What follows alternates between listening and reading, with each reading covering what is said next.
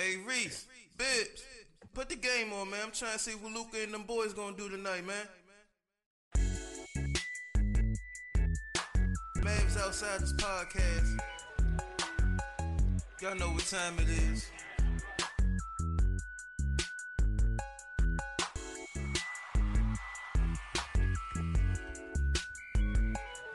Hello and welcome yet again to another edition of the Mavs Outsiders podcast. I am one half of the team, Mike Bibbins on Twitter at Bibbs Corner, joined as always by my co-hosts, Mind of Reese at Mind of Reese on Twitter, Instagram, and you might find him eating the ostrich egg with the mini fork if you roll up on him too casually.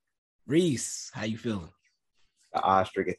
First of all, I wasn't eating my eggs earlier with a fork. Okay, it was a fried egg, which is a sandwich. Which was, in between bread, brother. All right. Ostrich eggs, like I said, I'll eat my ops. Okay, we don't mess with birds on this podcast, but I'm doing good. I'm having some neck pain. I think it's the way I've been sleeping, like the past few days. Just been waking up with neck pain, but other than that, unless I have to turn my head a certain way, I'm pretty good. All right, we're not going to be playing any games where you need to turn your head dramatically. I had an interesting week. I think I mentioned last week on the pod that I had to go to Charlotte for a big meeting on Monday. I think did we record early because of that? We recorded before that. Yeah, we recorded pretty early just because of that. It was not bad, man. Like I went to Charlotte. I met with like important people. It was I don't know how much I've said about my job or how much I should say, but basically the thing that I went to, I work for a Medicare contractor basically, and the thing we went to was called the 16 state coalition. It's like the heads of the healthcare associations for like 16 states come through. And the program that I do education for is only in 5 states. So all the people from my portion were there. And then there were a couple that had to like Skype in. So we had some people like that were there, and we had some people that were on Zoom or what have you. And should I say this? I ain't gonna say this. People been acting like me and my partner haven't been killing it right now.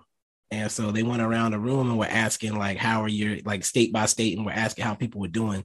And the people for the 5 states that we were like, oh, man, Mike and Redacted are great. Like, they always on top of everything. Like, anytime I send a question, I know I'm getting on their nerves because I'm always sending stuff, but they're always prompt. Like, lady called us rock stars. Like, they were all in love with us. And the dude that was trying to put us on blast ended up looking kind of goofy, but it's nice because you don't see people either. So like most of these people I've never met before in person.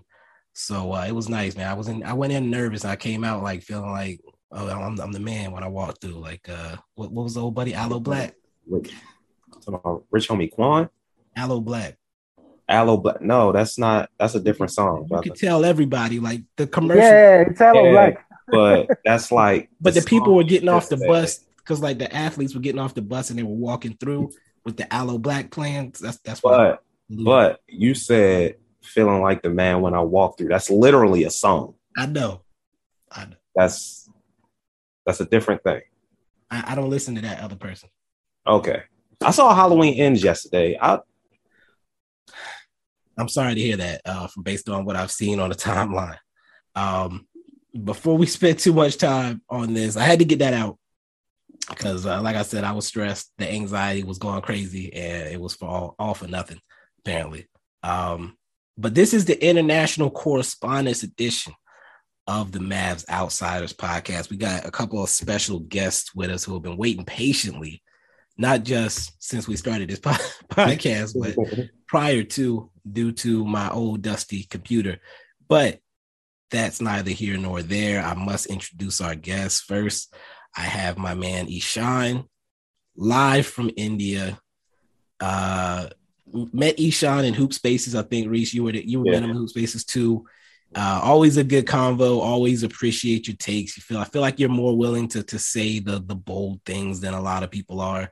in those scenarios. Ishan, I'm sipping my Darjeeling tea right now, courtesy of yourself. How you feeling this morning? Or excuse me, afternoon.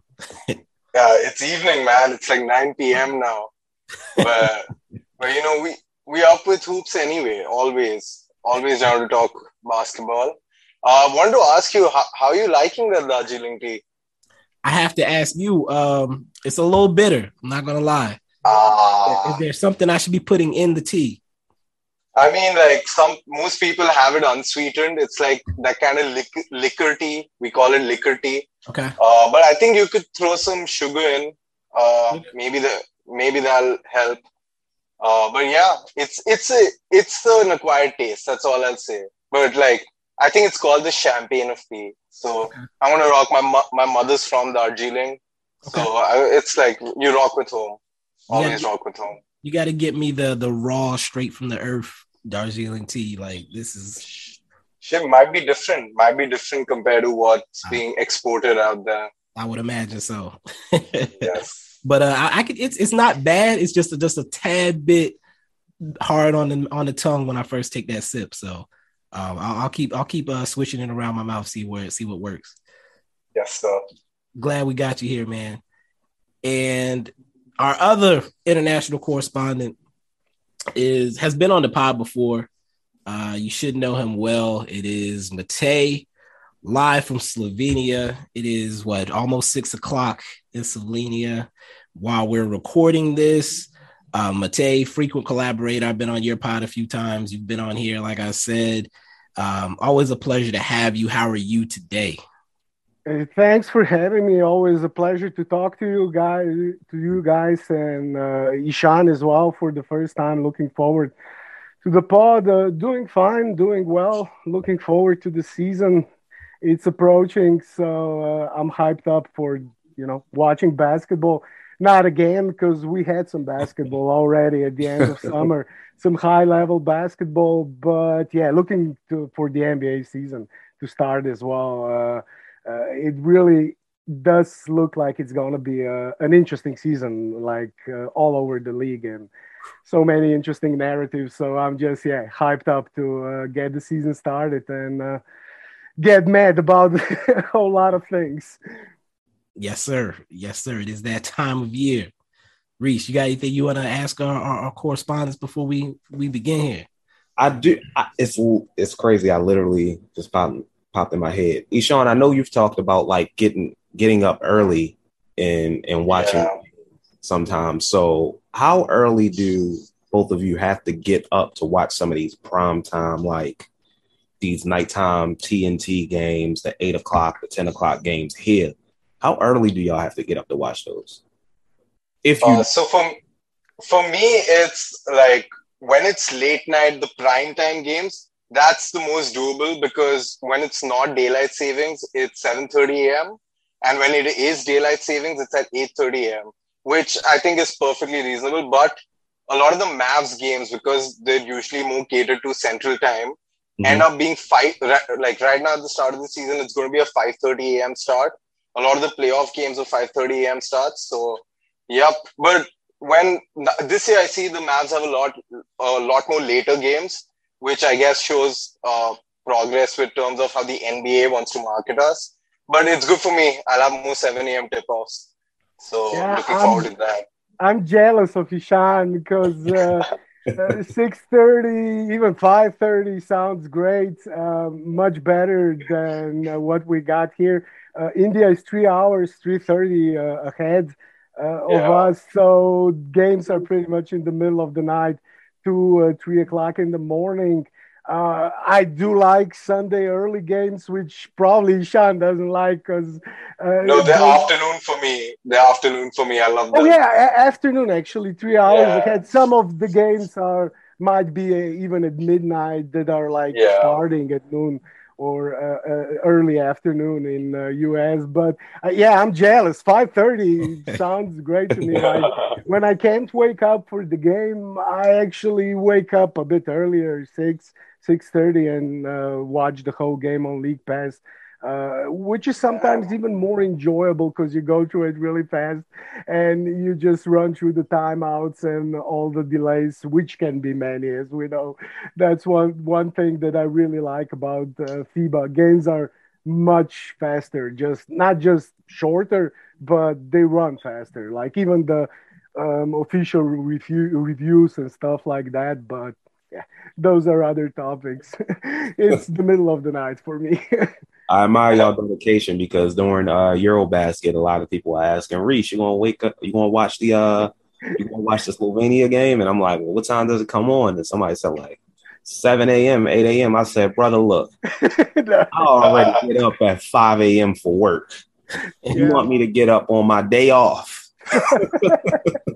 early? I said, if I'm up, maybe, but I'm not guaranteeing that I'll be up. Like, it's not happening.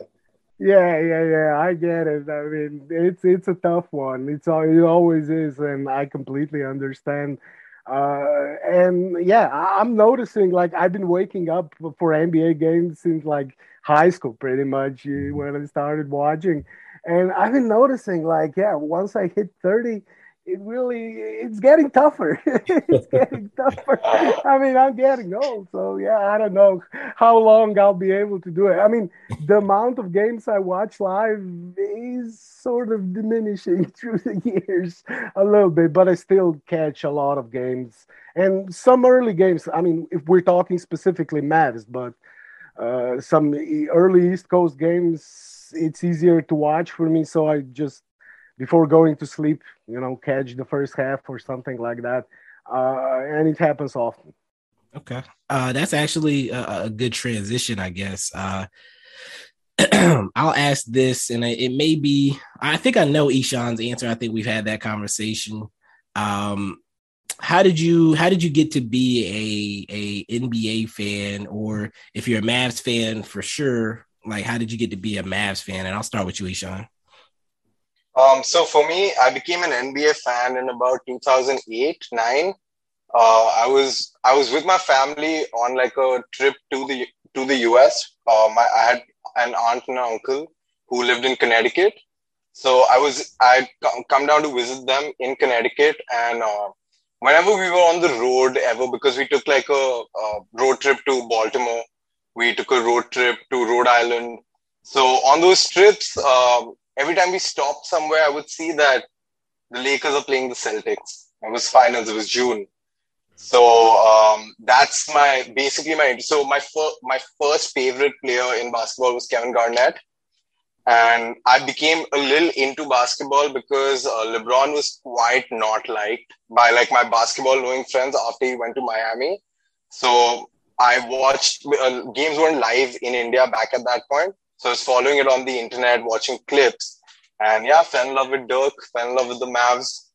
Haven't looked back. I was in and out of following basketball till about 2018, but I knew I was following Luka before he became an NBA prospect because of how I used to follow European football. So the team that I like in European football, Real Madrid, are bitter rivals. So one day I was like, what's up on the basketball front? Are we just as bad? And then I read all this stuff about Luka, who's my age. So I was like, damn, I'm 16 and this guy. So when he was coming to the NBA, I was like, he's going to he should go to the Suns, should be number one. I wasn't into following NBA news, so I was stunned that the Mavs got him. It felt like a perfect marriage. And since that season, I haven't looked back, watched almost every game, followed it as diehardly as I can. And Awesome. I'm wondering, Kishan, are you a Barca fan? Yes, I am a Barca fan. Big Barca fan. I grew up watching Messi. Like, it's hard not to be a Barca fan. And have you been watching EuroLeague basketball before NBA, or what's the basketball scene in India like? I was wondering, do you have like a strong local league? No, we don't have a national local league. Right now, so my other job, my day job technically is working as a communications consultant. And one of the people I freelance for is an agency that does the PR work for NBA India. And the focus here is a lot more like, developing that grassroots talent. You guys know about Satnam. We want more Satnams in in the NBA, of course, from our end. So there's a lot of development that's been happening over the last 5-6 years. The NBA Academy opened about 5-6 years ago in India. So, I mean, I hope there's a change in the future, but like the commercial interest in basketball is very, like, it's still growing. Like, there's a long way to go before you can feasibly make money off a basketball league in India. Yeah, it's probably nowhere cricket or even football. Soccer. Yeah, cricket and football. Yeah. Yeah. It's not, national religions, I imagine. Yes, cricket, yes. Yes, yeah, cricket especially, I know. As far as me and NBA basketball goes, I've been watching a lot of, since I was a kid, a lot of basketball was always my favorite sport. So I've been watching it since I was a kid. I was Marko Milic, the new development coach Mavs got from the Slovenia. I was actually at the All-Star game where he dunked over the car, and I can't remember. I was 10 or maybe even younger, and it was an amazing experience. Like at that age, just seeing that, and it probably was one of the moments that made me fall in love with basketball. Like a bunch of people my age or even older and younger, of course. That was one of the breakthrough moments in Slovenian basketball, as funny as it sounds. But yeah, a guy dunking over a car can do wonders for popularity of the sport. Although in this particular region, the ex-Yugoslavia region, basketball has always been extremely popular, and the region produced always great players. Probably even before guys like Dražen Petrovic and Divac, there were players who were good enough to play in the NBA, just never got a chance. But since then, of course, Jokic, Luka now, but both Bogdanovics and Dragic and a bunch of, Nurkic. It really, the amount of talent that can be found in this region is tremendous, and basketball is can rival football, which is not like usual in Europe. Soccer for US fans, but in this particular region, Slovenia, Croatia, Serbia, of course, Bosnia, basketball can, even with its popularity, at times rival football.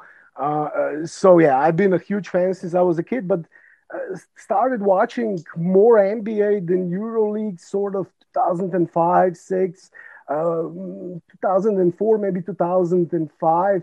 With the 7 seconds or less Suns. Although I've been watching, I remember when I was a kid, remember watching, there was a German cable sports channel which had a lot of Mavs games, like late 90s, early 2000s. Of course, German cable sports channel. And they almost had 40, 50 games, Mavs games per season on their channel. So I did watch Dirk a lot as a kid as well. But I watched more EuroLeague, European basketball till 2005, 2006, and with those 7 seconds or less Suns, like Stat, Amara Stoudemire, Nash, that particular play. There was one play that made me a complete NBA, huge NBA fan. It was Nash, Amare pick and roll. That was a thing of absolute beauty, and their teams were extremely fun to watch. And I got into really a hardcore NBA fan with those teams, and then of course expanded my portfolio of teams I follow and watch. Always watched a lot of Mavs, like I said, with Dirk, and of course the championship year when everybody who wasn't a Heat fan all over the world were supporting Mavs. The Mavs. Me as well.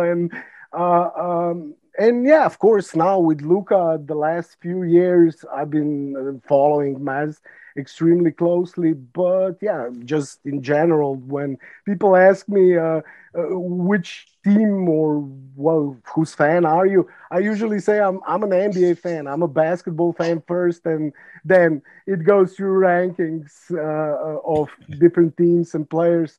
Because I'm also a player fan, probably before like a team fan in the sense of like I always watch teams KD, Giannis, Jokic, LeBron play for. I always watch their games no matter which team they play. And we can say the same for Luka. I mean, you want to watch great players as much as great teams, of course. Yeah, no, definitely. And that makes a lot of sense. What was I going to say on top of that? Well, I'll do this. And Reese, if you need to jump in, just do so. How did you get into sports media specifically? We'll start with you, Ishan. Like, is that seed that was planted in young Ishan, did that just carry over as you grew up, or how did that happen? So I actually wanted to be a political or defense reporter when I was going to college. So I went to college to actually become a defense, like a military reporter. And I don't know, I was always just a huge sports fan. Like I had my own website in school, which like I just kept it for myself. Not that I would share articles that I've written, but I'd write stuff for myself just to see like if I can do it, whatever. And when I went to college, you guys must have seen this website. It's called Sportskeeda, whatever. So they actually take like open writer applications, and you can just like make an account, start writing, and go through an editorial thing, and like it'll work out. I wrote 50 articles for them ever since my second semester in college to the end of my fourth semester. I wrote 50 articles. I got 1 million views, and for me that was massive like motivation to keep going. So I switched over. I did internships within Indian media, a website and a newspaper in sports. And then I started working for a lot of these aggregator websites that you see. So Sportskeeda is one of them. I worked for another one called Essentially Sports, where when I was there, I got to interview some MMA people because I used to actually cover football initially, football and pro wrestling. Then I started covering the UFC, and then I started covering basketball in 2020 during the right before the bubble is when I actually started covering basketball. So, yep, that's how. And I'm right now working for Fadeaway World. It's a Sports Illustrated group website. It's fun. Never thought that I'd be in a position where I can, work and sustain myself by trying to make something happen as a basketball writer all the way from here. There are a lot of challenges, a lot of hurdles, but I think it's a good start for the first few years. I would say so. I don't think I've hit 1 million views across every website I've so, and I've written a lot more articles. So that's awesome. Matej, give us a little bit of your history there on the sports information side. Yeah, it's actually interesting when Ishan was talking about his start. I mean, I actually did at the end of high school, start of college, intern on a TV and radio station where I interned in the political what is called editorship or the political department. But I did want to talk about sports, and I was interested more about talking about sports, but they had an opening in the political side of things. So I did start. I mean, I got sort of some insight into how media works through that. But soon after that, a friend of mine, actually, his dad started, that was like 2006, 7, started a radio station which actually just transmitted over the web and the cable, through cable providers on the television. And it sounded interesting because that was sort of the beginning of podcasting and everything. And it sounded really interesting to me. So I worked there, interned there for some time. And then soon after that, just started podcasting, writing, met a few people who were interested in the same thing. And we started, podcasting, talking about sports, streaming, and using different media outlets to talk about sports, because that's the basic motive, actually. I mean, I just like talking about sports, talking with interesting people from all over the world. That's even better. And to have an opportunity to do that is just a pleasure for me and always enjoyable. So it's not as much of a business or sort of career path for me. Although it's becoming more of it lately, but still not my predominant occupation. I mean, I'm a graphic and web designer.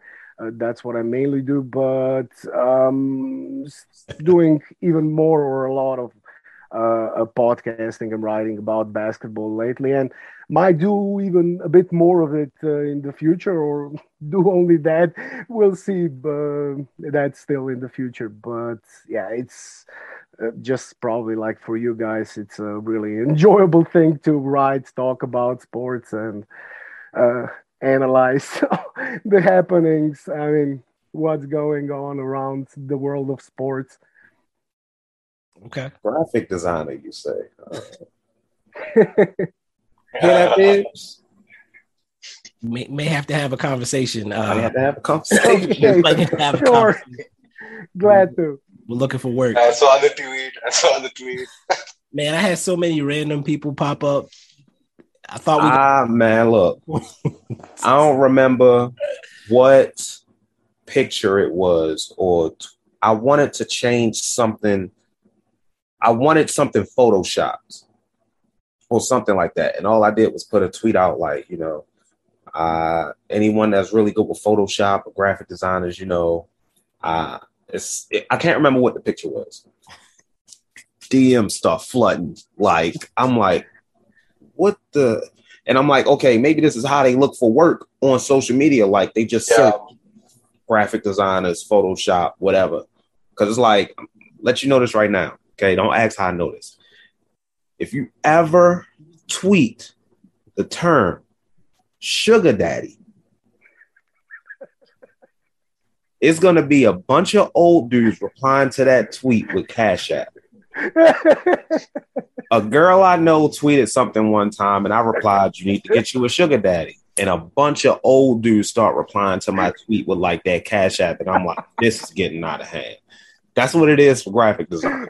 If you send a tweet out saying I need to get an essay written, it'll just flood your mentions with people offering to write your essay for you. I've seen people try to use that for ratios. Like if they're getting like really like destroyed on a tweet, they try to say that, and the bot likes it, so it helps out. Yeah, I mean everybody uses Adobe apps now, Photoshop, InDesign, Illustrator. Like even people who don't do it professionally, actually, it's easy. They are easy to learn, to be quite honest. Yeah. So if you just take some time and start playing around with Photoshop, you can, learn it pretty fast. At least the basic, at least the stuff when you have to put players in different jerseys. That goes. And if you don't, some people are amazingly fast. When I see like when there are, trades or stuff like that happening, like 5 seconds after the trade, you got people, already with Photoshops of players in the new jersey and done extremely well. I'm going to ask you this before we move on. Do you freelance with the graphic design? I do. Okay. Just making sure. I want to. We'll talk, babes.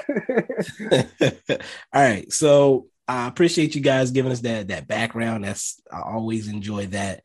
Matej, you had a tweet a couple weeks ago, I think, and I don't remember seeing anybody talking about it. So I wanted to bring it up on this pod. It was you mentioned that Ido Miric had been offered the two-way by Dallas. That's what he said in a preseason interview, that he's been offered a two-way contract and that he decided to stay with the local team here in Ljubljana, Cedevita Olimpija. Probably two-way contracts. That's around $500,000 with taxes. So that's $250 after taxes, and he probably earns more after taxes on local team here or around that, and to sit on a bench in the NBA. He probably saw what Tyler should have seen when he signed his two-way contract, because it's looking like, he's not going to play at all, and I think he might be regretting his decision. Muric is not, obviously, but he said he was offered the two-way contract. Any thoughts on that, Reese or Ishan? No, I don't even remember him doing anything with the Slovenia team. Like he was maybe getting a couple minutes here and there. I mean, he was pretty good in small ball lineups, playing the small ball 4 or 5. The guy, he fights. He's got a good motor, but as far as talent and ability is concerned, yeah, he wasn't the top 5, top 6 player in the national team. And the only reason, to be quite frank, Mavs offered this contract is because they wanted to bring another buddy for Luka. I was literally about to ask, is that what this is? Like, yeah. I feel like Luka has enough buddies on the team already. I think he does, and I mean, he doesn't need Facu. Sorry, Sean. No, I was just saying Facu, clearly a Luka buddy on the team now. Let's hope. Campazzo. Look, no ink has been signed to paper yet, okay? I saw Mark Stein say, things could change based off how the waiver wire goes. So let's hope they decide the Kemba Walker dude might be better. Reese, I think it's a done deal. Based on Euromedia, credible Euromedia reports, it's pretty much a done deal. He's going to come to Dallas, do the medical, and if he passes the medical, I think they're signing him for a minimum, I guess. They got one more spot.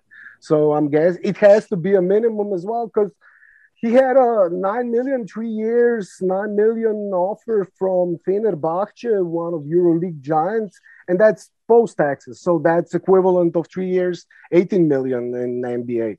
A substantial contract, but from everything I've read, he really wants to give it another go in the NBA, and he's willing to leave some money on the table.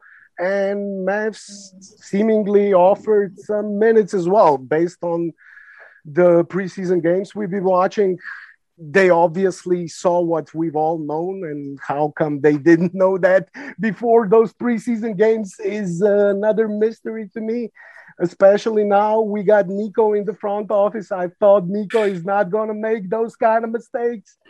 And they're going to get an undersized point guard who is, very poor shooter. I remember in Real Madrid when he played with Luka. Actually, he always annoyed me because when they played together on the floor, it meant Luka wasn't playing playing the point guard position. And the team ran much better with Luka at point guard. I mean, that was obvious, and the numbers confirmed it as well. Although the two ball handler lineups, of course, with Luka and Campazzo were as well extremely efficient. But yeah, it wasn't as fun as Luka running the team. But I think he's a typical EuroLeague player, a player who's more valuable in EuroLeague than he is in NBA. Yeah, a lot of those. I think, Yeah, I was gonna say a lot of those small guards usually flourish in EuroLeague versus the NBA, just because of the difference in size and athleticism, probably. Yeah. What was I gonna say? Oh, I got some breaking news I wanted to get out here. Okay. The Timberwolves cut or waived PJ Dozier and AJ Lawson. And the Mavs said they were waiting on their final decision to see what happens with the waiver wire. I can see either one of those guys getting a call. Additionally, Campazzo. Yeah, I don't think it's over. They would take them over Campazzo. No, I mean Dorsey might be on the way out. On a two-way. Yeah. Both of them should be eligible for 2 ways, if I'm not mistaken. Well, hold on. What year did PJ Dozier come out? He might have came out the same year as Luka. PJ Dozier, I think he did. He might not be eligible. And if they count last year, I was gonna say AJ. If they count last year, then he wouldn't be eligible. Because he didn't play. He was injured the entire season, but I don't remember if he was on a roster or not, and if that counts. Also, that man is a Miami Heat. They need someone in the front court. Jordan Poole got his 4-year, $140 million extension. Sheesh. And what else? That's all I got. All right. Something tells me that name is going to come up again in this podcast. But, Yeah. Oh yeah. Okay. Yeah. Excuse me. 4 years, 144. Ooh. I saw 140. 140. Oh, excuse me. 144 is what he could have gotten if he waited. He got 140 now. So he's getting $35 million a year around. God bless the Warriors' pockets. Must be nice to have a owner who isn't afraid to dip into his pockets. Yeah. All right. I was going to ask this one thing, but I think we probably should move on. I'll just mention this. We don't have to talk about it. Matei, you also shared the clip of Cancar being interviewed about the difference between Luka and Jokic. And there was a quote.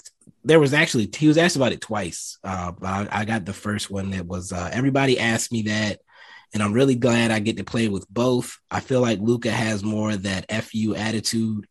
He'll go in your face every time if he wants to. Nikola is more poised, calm, but they both care the same. So pretty much saying, they're both competitors. Luka's going to be more loud and vocal about it. Jokic is going to be more poised and calm about it, but they're both trying to kill you at the end of the day. So. Yeah, and Jokic sometimes is trying to kill you literally. Yeah. I mean, ask Markieff Morris. Yeah, I mean, because like Cancar, that quote, like you said, he said it at the press day, and then on the local radio station, he was asked the same. And as soon after he said it, he also added, "But yeah, we know Jokic can also get pretty pissed off sometimes," and then started laughing. So Jokic does have, he's from the Balkans, so. Yeah, I don't think anybody has any doubts about Jokic being able to take care of himself if it came down to it anymore. If they ever did. And if he doesn't or his brothers. I was gonna say if he doesn't do it, his brothers will. So all right. We're gonna move to the Mavs specific stuff. Unless anybody has anything else they want to share before we get started on the preview or what have you. Going once. We're good to go. All right.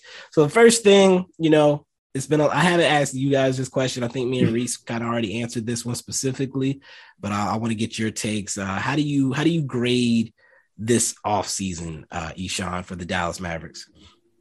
I think I have to give it a B-, and I genuinely don't know if that's something most people agree with or disagree with, because the scale is so insane with how the fans react.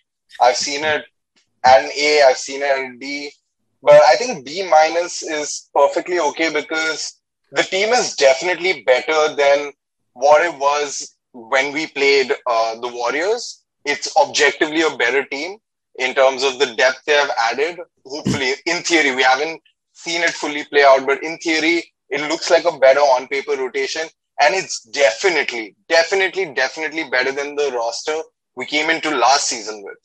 Because that roster, looking back, kind of like most of those guys are not in the league right now. Like, if you think about it, you have to give Nico and the front office credit there, but it's a B- because I think we didn't exactly go after the right people. Like Christian Wood, in terms of fit, completely understand why you'd make that move, especially at the price you got him for. Completely understand that. But my larger issue was I still don't trust the wing depth. And from all the reports, I just don't think the Mavs even tried to get like a certified 3-and-D wing, get that pressure off Bullock and DFS. Because I can understand if you're saying Josh Green is being groomed for that role, but then you can't also tell me that Josh Green is being groomed to be a secondary ball handler. Like, let that man pick a struggle. Like, don't struggle at two things. Pick one. And, and the massive elephant in the room is Jalen Brunson. Like, I understand why we let him go, but I will not be, like, it's stupid to not say that the team wouldn't be a top, like, what the larger media would also be agreeing with is that the Mavs are a top 4 seed if we still had Brunson, because we spent this entire offseason chasing backcourt depth. Like, that's all the players we've been linked to have been guards. So many guards have gotten an opportunity in preseason. Like, I understand THJ, you're getting all these things back that technically make you better. But I think that production from Brunson is going to be sorely missed. You don't let someone who's shown that he can be a 20-point scorer playing alongside Luka Doncic while deferring. Like, I think that's going to be a hard thing to find. Like, not from a production perspective, but at least from a mentality perspective, to get a player who understands what his role is completely to the T. I think we're going to miss that. And, well, 88 million would have been perfect. But we fumbled that bag before the offseason. So there you go. Yeah. Literally.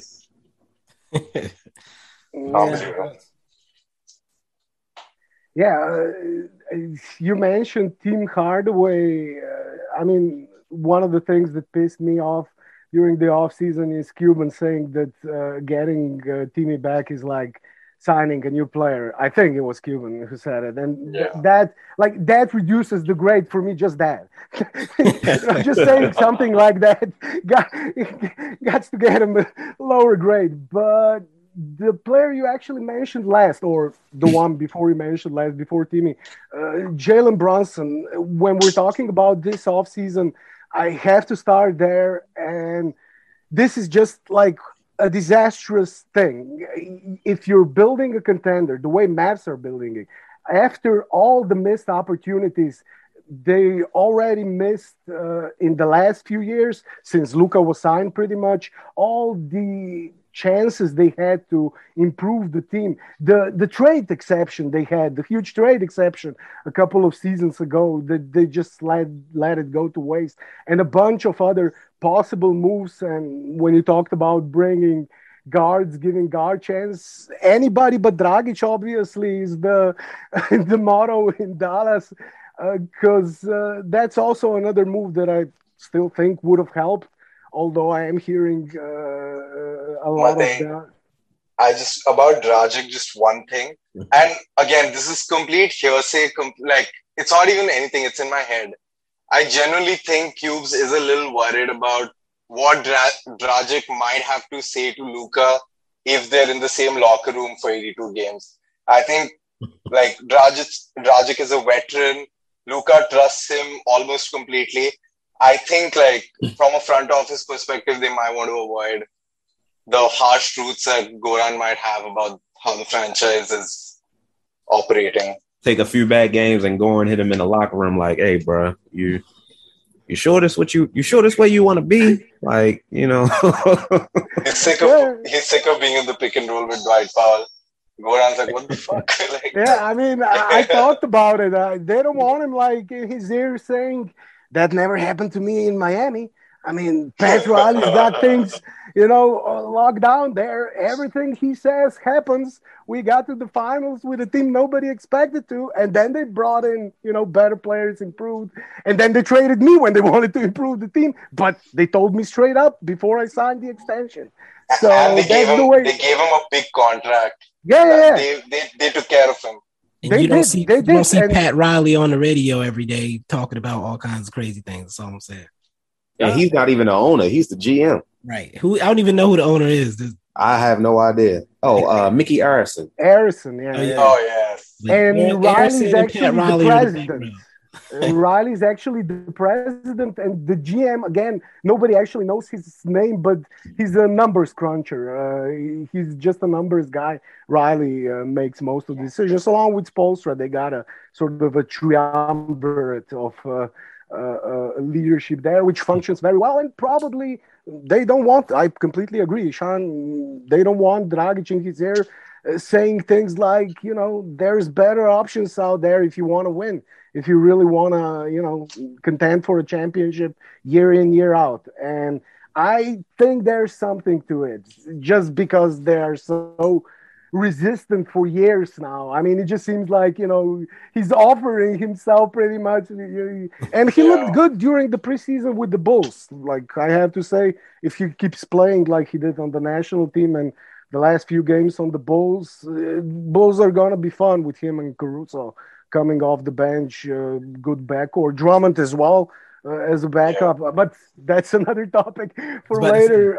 As far as the Mavs grade goes, for me, the JB leading the way he did, Mavs getting nothing in return has to automatically put it down to a C. And then we're working on from there.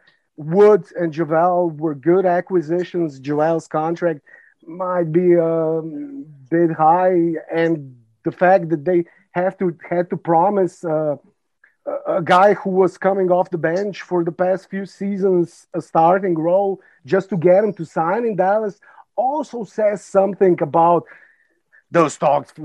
Dallas is a desirable destination. Free agents want to come here. I mean, JaVale didn't want to come if they didn't promise him a starting role, and slightly overpaid definitely. Not by a lot. I think he would have gotten a similar contract, but probably not 3 years. So I have to stick somewhere around C just because they lost JB. I like also the draft of Hardy. Seems like a good, I mean, it definitely is a good second round pick. You're not gonna, do better in the second round or potentially better. So I got nothing to complain there. But just the way they lost JB and the fact that they knew, they had to know or see that was coming. There were so many signs again. And they, with all the rumors that they wanted to trade him as well, they had to know, JB is not going to just, take it. Yeah. So that really puts it down to a C for me. And I think JB is going to have a great season in New York. Ahead of yourself. Yeah. We'll talk about that later. Yeah. Okay. Reese, did you want to chime in on that grade or? Yeah. I agree more so with Ishan. My exact grade was a B-. The loss of JB was tough. I'd be a fool to say we made up for it because we didn't. Now, if we had JaVale McGee and Christian Wood with Jalen Brunson still on the team, I would be so high on this team. Like Jalen Brunson, still have Spencer Dinwiddie, still have Tim Hardaway Jr., Josh Green possibly taking a leap, and adding JaVale McGee and Christian Wood. I'd be much higher on this team than I am now. But I still think Christian Wood is a great addition. I think he's looked pretty good in the preseason so far with Luka. As far as those pick and pop opportunities go, the numbers speak for themselves until they don't, and right now they do. JaVale McGee, I understand the backlash it got. I wasn't as negative on it. I understood what people meant as far as, we gave him too much money, but we've been asking for a solid big for a long time. JaVale McGee has been consistently one of the best, quote unquote, backup bigs in the NBA, in my opinion. Now, granted, he's going to be starting here, but I don't agree with it. But I guess if they want that defense straight out the gate, and like Matej said, if these are the things you have to offer guys just to get them to come to Dallas, that's a sign, and not a good sign, and not a good sign for the future, even when you have cap space, because that means you're going to have to overpay for dudes. But that's a different topic for another day. I think Jaden Hardy, I don't believe is going to have a huge impact on this team this season, but I'm grading the offseason on just a team aspect. Jaden Hardy, I think, can develop into a really good player in the future. And you've got a piece for the future, whether you think it's a JB replacement or not. Even if it's not an immediate JB replacement, that's a dude for a building block for the future. Because I think his ceiling is higher than Jalen Brunson's, to be quite honest. Whether he gets there or not, that's on him. He may not ever reach it. He may not ever be as good as Jalen Brunson. The whole Tim Hardaway Jr. free agent thing, come on, man. Like we understand that getting Tim Hardaway Jr. back is an addition to this team in a positive one. Don't try to put a spin on it because you kind of fell short in the offseason and free agency. Like, we understand. Now you're making yourself look bad by saying, oh, that's like another free agent signing. They did that when we got Kristaps Porzingis. Like, when we got Kristaps, who didn't play a single game for us, and we re-signed him to a max deal, they said, oh, well, that's our big free agent signing. No. No, it's not. No, and that was an insane free agent class. That class was just full to the brim with amazing talent. And we could have had a max slot. We came away with DeLon Wright and Wes Iwundu. We did not even try. Did not even try to call anybody. We went straight to dinner with KP, turned the phones off. Like the infamous dinner. Yeah. And if I'm not mistaken, like if we didn't sign him, dude was just going to take the qualifying offer and we just still had him. So it's like he couldn't go anywhere. Like, so what? Like, anyway, I still do give it a B-. This team is like Ishan said, this team is objectively better than the team we had against the Warriors and definitely better than the team we had going into last season. So that's a plus in itself, which also isn't saying much. But yeah, I give it a B-. I don't want to give it a C because I don't want to get on it too bad, but I could see it like as far as Matei goes and other people, because if I'm honest, I think most of the fan base would be in the C category than the B category. I can understand it. I just have a different perspective on it. Yeah, because both of you guys, Ishan and Yuri, said you guys think it's a better team than what we had in the conference finals against the Warriors. I just think you might be underrating JB a little bit here. And if what you said, if they kept JB and did all of those moves, that would have been an A for me. Quite possibly an A. But that's how much I value the loss of JB, that just losing him knocks it down to C for me. And I just don't see anybody on the team that can replace what he did. Because we also had Dinwiddie, Spencer, and he's going to start now. I think JB fits a little better than Spence, but that's another debate. But that leaves such a big hole off the bench that when I was watching like the 9 guys who probably be in the power rotation, use the most, like the bench guys coming off the bench, I just have no confidence right now as far as setting the offense and running the team. Well, we'll see what Campazzo will do. He might be an interesting piece here, just running the offense with the talent he's going to have around him. It could look good. So I'll reserve my opinion here. Campazzo can't be worse than he was in Denver last season.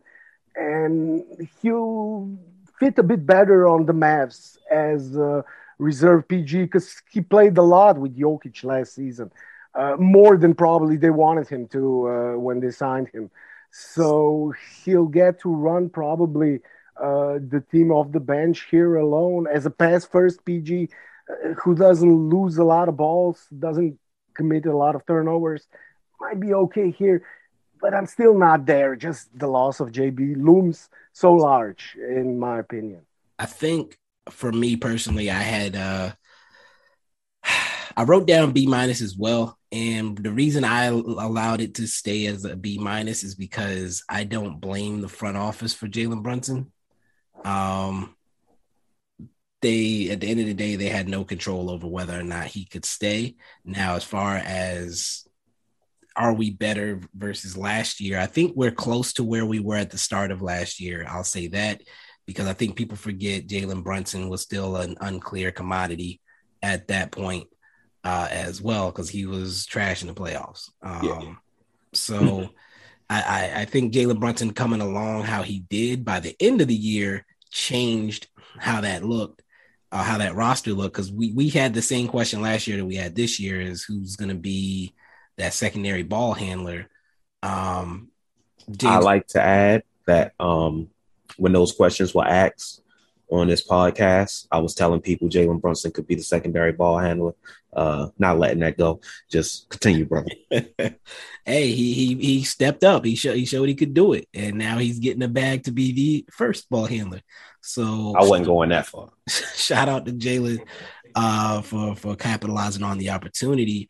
But speaking of that secondary ball handler, I wanted y'all to get a little creative, get a little put your thinking caps on, your coach caps on, forget what the actual situation is, and tell me what your ideal starting lineup would be based on what the roster is now. You can include Facu. We'll assume that he's getting signed. What would your ideal starting lineup be, Reese? My ideal, I've gone back and forth with this. We've kind of discussed it a bit when the false information about Dinwiddie coming off the bench came out. But for me, my ideal starting lineup would be Luka at the 1, Reggie Bullock at the 3, Dorian Finney-Smith at the 4, JaVale at the 5, and Tim Hardaway Jr. at the 2. Now, I was going back and forth between THJ and Josh Green because a lot of people say, hey, you want to have that defense out there, but you also want to have that defense, some defense in the second unit as well. You want that energy guy in the second unit. You want that hustle guy in the second unit.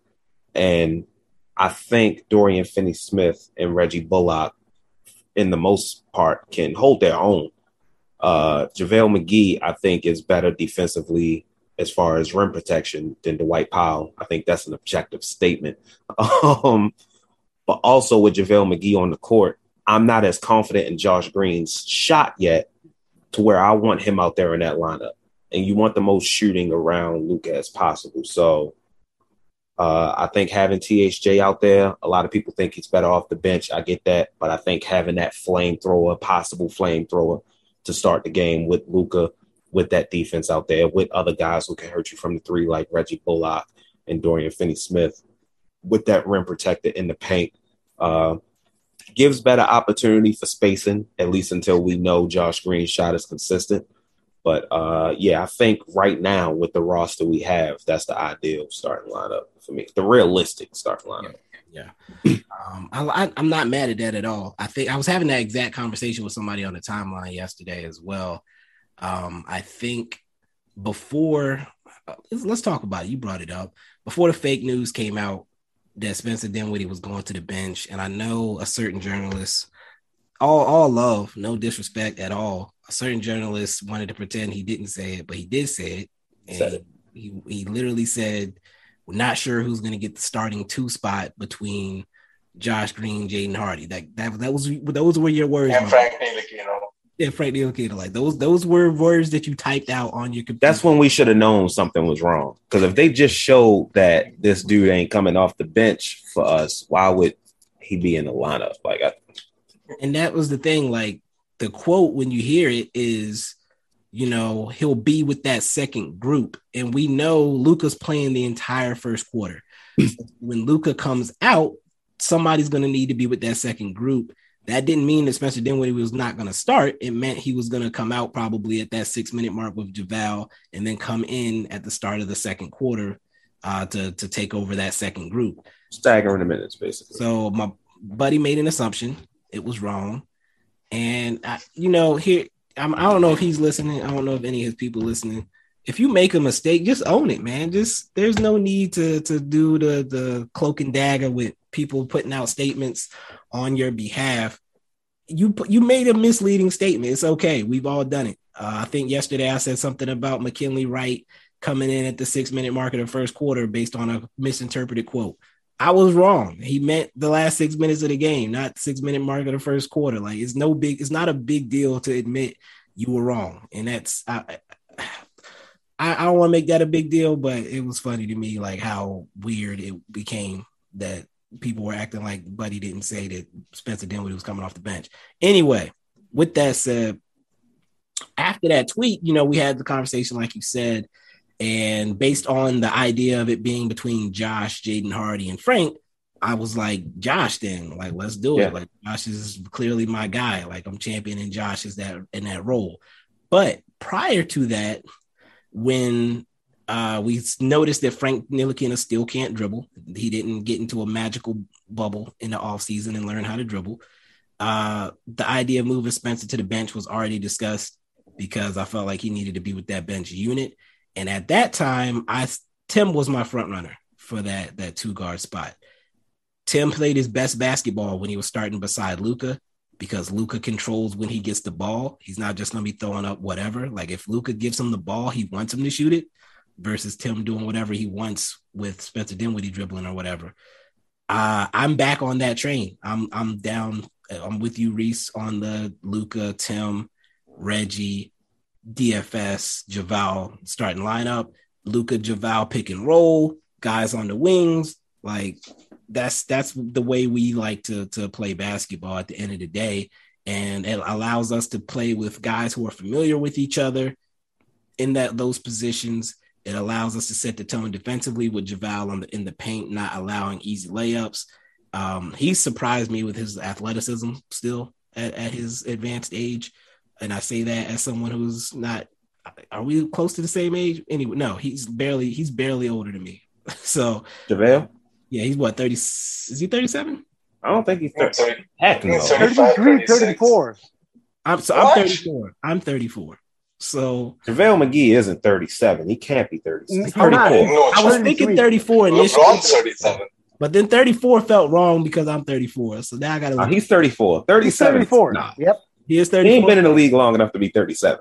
I had to think. I was like, how long has JaVale been around? So yeah, He's been around for a while. He's been around for a while. Turns 35 in January. Okay. So he's like 7 months older than me. Anyway, I'm very surprised at how athletic he's looked in the preseason. I hope he can stay healthy. That's something that's on my mind a little bit. I know he has asthma as well, so that's why he's playing in the short bursts. But I like that lineup. And then, like you said, Josh, if Tim Hardaway Jr. is a brick straight off the gate, he can come out early, and Josh can come in at that point. Like I'm perfectly fine with that. I don't think that has to be a complicated thing. Ishan, what do you have? Yep. So again, like both of you, I had the 4 locks, which is Luka, Reggie, DFS, and JaVale. Realistically, I do think one thing I definitely don't want is, I think Reese touched on it, is basically putting Josh into the starting lineup. For all the reasons that he said, I think the way, like one of the ways the Mavs can succeed, especially with the versatility of the players that we do have, especially on the offensive end, is that you try to stagger the people that you can. I don't want the 3 best wing players on the court to start. Like, I don't want Green, Bullock, and DFS all like burning up through the first 6 minutes. And then at the 6-minute mark, you see Frank Ntilikina's coming in. Because like that's just the way the rotation will line up with the lack of wings on the roster beyond that. So no Josh for me. Even though I'm a big Josh Green believer, supporter, everything. I think he can have a wonderful season. I think he can earn that starting spot by the end of the year just because he can be just the best option we have. But I think Tim is the safest bet. I know it's Spencer, but the same with Josh. Not playing with Reggie and DFS a lot. I don't want Spence on the court with Luka that much. I guess in a closing lineup situation, I perfectly understand it. You want to have maximum offense, but I did have a fun lineup as well. Like a lineup, I really just want to see it. Like a lineup of nobody shorter than 6'7". I think Luka would be the shortest. No, Luka, Reggie would be the shortest guy in this lineup, which is Luka at the 1, Reggie at the 2. Go back to where he started. Play DFS at the 3, play Wood at the 4, and play McGee at the 5. I don't think it fits well, but I just want to see it for the banter because you've got 3 shooters and JaVale McGee, which I feel like is the basic archetype they're going for their starting lineup. Is that you have shooting that can make up for McGee in the paint, but everybody's a threat playing alongside Luka because he can give it to the open shooter. He can dish it to McGee in the paint. So, I mean, all the lineups we have are pretty optimized for what Luka Doncic can do with the basketball. So, it'll be fun. Jason Kidd, we know whatever rotation he starts with is not going to be the rotation we have in December. So, I see, like, there's so many spots. I think he said Jaden Hardy is not in the rotation. Yeah. He's made, like, his preseason is like, yeah, he's going to get some minutes, but he didn't plan to have him in the rotation. That's why I actually think Campazzo comes in because you don't want, like, in a clutch situation to give it to the rookie in an NBA situation. So I think they might rely on Campazzo just from a vet perspective. I know he's like third-year NBA player, fourth-year NBA player, but like he's a veteran at basketball. And Campazzo gives us something which I don't think we've had for a while. It's the only silver lining I can find, is that we're going to have a backup guard who is a dog. Like, he's going to get after you on defense. And I think just that, even if you're just playing him 8 to 11 minutes a night, if in those 8 to 11 minutes, he's just running after people, he's just making it uncomfortable, because we know he's not a good defender, but I think hustle and effort gets you a long way in the NBA. And I think like Campazzo is definitely going to be in the rotation. But starting lineup, Luka, Tim, Reggie, DFS, McGee. Okay. I will say, Ishan, I considered a lineup similar, but instead of Christian Wood at the 4, I was going to do Maxi Kleber. Yeah. I think that's going to be like the max offense lineup that they can, because then you have every shooter, you have half size. Kleber, not the best paint defender, but like he has defensive chops. He has defensive awareness. He knows how to move his feet. I think that's an option. Like, I think that's definitely something we're going to see over the season. Big lineup is intriguing to me as well. Lakers won a championship with it. Sort of Wood in the role of AD. On the Lakers, they were starting 2 bigs as well. And I do like this proposition very much, because if you guys remember the second season with Luka, when they were starting pre-injury Powell and KP together, it worked very well. They had a historically great offense with the KP popping for 3 and Powell rolling to the rim. Staggered screens, 2 simultaneous options. Defense doesn't know where to help, which also gives Luka more space for a mid-range that he didn't have back then and he does have now. So it's a very intriguing proposition to me. And especially because, like I mentioned, Lakers, LeBron, Luka is a fair comparison when it comes to their playmaking. And LeBron really thrived with those two in this combo with 2 bigs. So I can actually see, or like you mentioned, Reese, with Maxi at the 4, same thing can be said. And especially if Maxi is on a hot shooting streak, could be even better than Woods.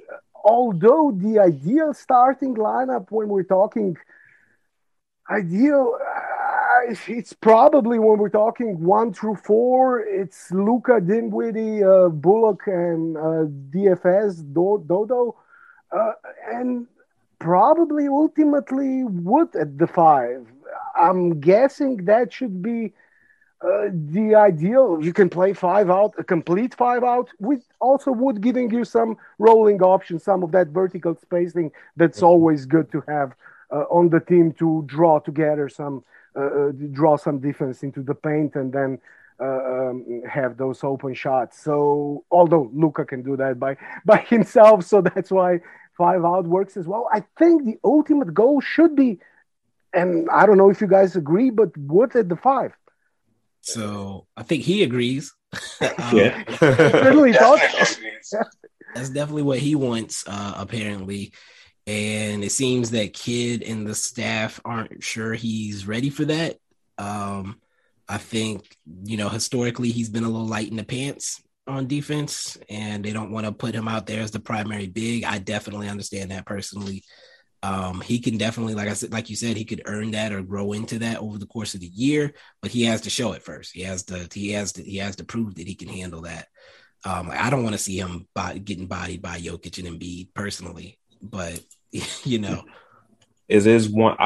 we've talked about the name Campazzo a lot, and we feel how we feel about the signing, but I will say, as far as a silver lining, the dude can pass the hell out of the ball. He knows how to set the table for guys. And I can't remember if it was on here or if we talked about it in the group chat, but someone was comparing Dinwiddie and Brunson's assist numbers, and they were like, oh, well, it's the same. And it was around like 3.4, 3.6. And these dudes were playing 20-plus minutes. Campazzo averaged 18 minutes per game for the Nuggets last season and averaged 3.4 assists. So it's like we're getting those assists. One turnover, which 3-1. One turnover. That's pretty good. Like, if he's immediately the second best passer on the team. And that's only behind Luka Doncic, which, I mean, obviously, you can argue is the best passer in the league. But Campazzo, regardless how you feel, there are some positives to his signing. But, you know.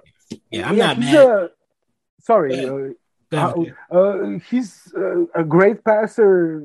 Yeah, no ifs or about it. I mean, he's a tremendous passer, but he's also sort of a dying breed of a point guard. Yeah, your Rondos, the pass first PGs who don't have much of a drive, or shooting game. So that's the only problem with him. But coming off the bench with the weapons he'll have around him, he'll definitely be able to utilize those weapons. And like I said, I think he will fit better than he did on the Nuggets. So that's something. Yeah, I think the one thing I kind of been a little bit of an asshole about Facu's on it, but just because it's not really him that I'm mad about. It's the fact that we had to play this whole game, the offseason, that we didn't need another ball handler. And now we are in a position where we're scraping at the bottom of the barrel to fill that role, which was obvious to most of us that needed to be filled at the beginning of the offseason. So that part of it pisses me off a little bit. But like you were saying, like, he's going to be in a position where he's going to have scorers around him. He's not going to necessarily need to be aggressive as a scorer. He's just going to need to be able to set the table for Wood, for THJ, for Josh, for Frank, whoever is in there with him, Maxey. Like, that's I think an ideal role for him as well, where he's not having to take threes because he's on the court with Jokic and stuff like that. So that part of it, I think, could end up working well. I think he fits into that JJ Barea veteran guard off the bench role as well. Like you said, he's feisty. He'll mix it up with people. He'll get under people's skin. Like, we can use that type of activity. And I like that with that second group with the young guys as well, to be able to be on the court with a vet like that. You brought up the Wood JaVale lineup, and I think our guy Dwight from 21 going on 77, when the idea of Dinwiddie going to the bench came up, he was saying Wood should be that starter. We should go with the jumbo package, following the footsteps of teams like the Minnesota Timberwolves and the Cleveland Cavaliers with that zigging while everybody's zagging idea, which I'm a huge fan of. I don't know if y'all saw this, but the Magic rolled out the jumbo package last night. It was what was it? It was Cole Anthony at the point. I think Franz was at the 2. Paolo was at the 3. Then Mo Bamba and Wendell Carter were like in the paint. I was like, and all of them can shoot. Like, yeah. That's fine. That's a nasty lineup. And then they got Bol coming off the bench. Like, that's gonna be we're gonna get to this in a second, but we're gonna get yeah. Actually, is that what I had next on the list? Entertaining. What was the line in Space Jam? They're monsters. No, they're monsters. I'm gonna jump ahead. Actually, let's do that. League pass teams. I'm going to say league pass teams because I brought up the Magic just now. I'm going to just give mine real quick. The Magic are definitely one of my league pass teams. I love Mo Bamba. Paolo, every time I see him, I think, like, when I saw him in college, he looked big. Like, he looked huge. Like, he looked like a definite power forward. But I'm watching him on the Magic. He looks like he could play the 3 pretty well. He looks athletic. He looks like he can handle the ball. He's mobile. Like, I'm excited to see what they do. Franz is taking a step. That's exciting. I think they're going to accidentally be better than they're supposed to be. But I don't think they need Wemby anyway. So I don't think Scoop.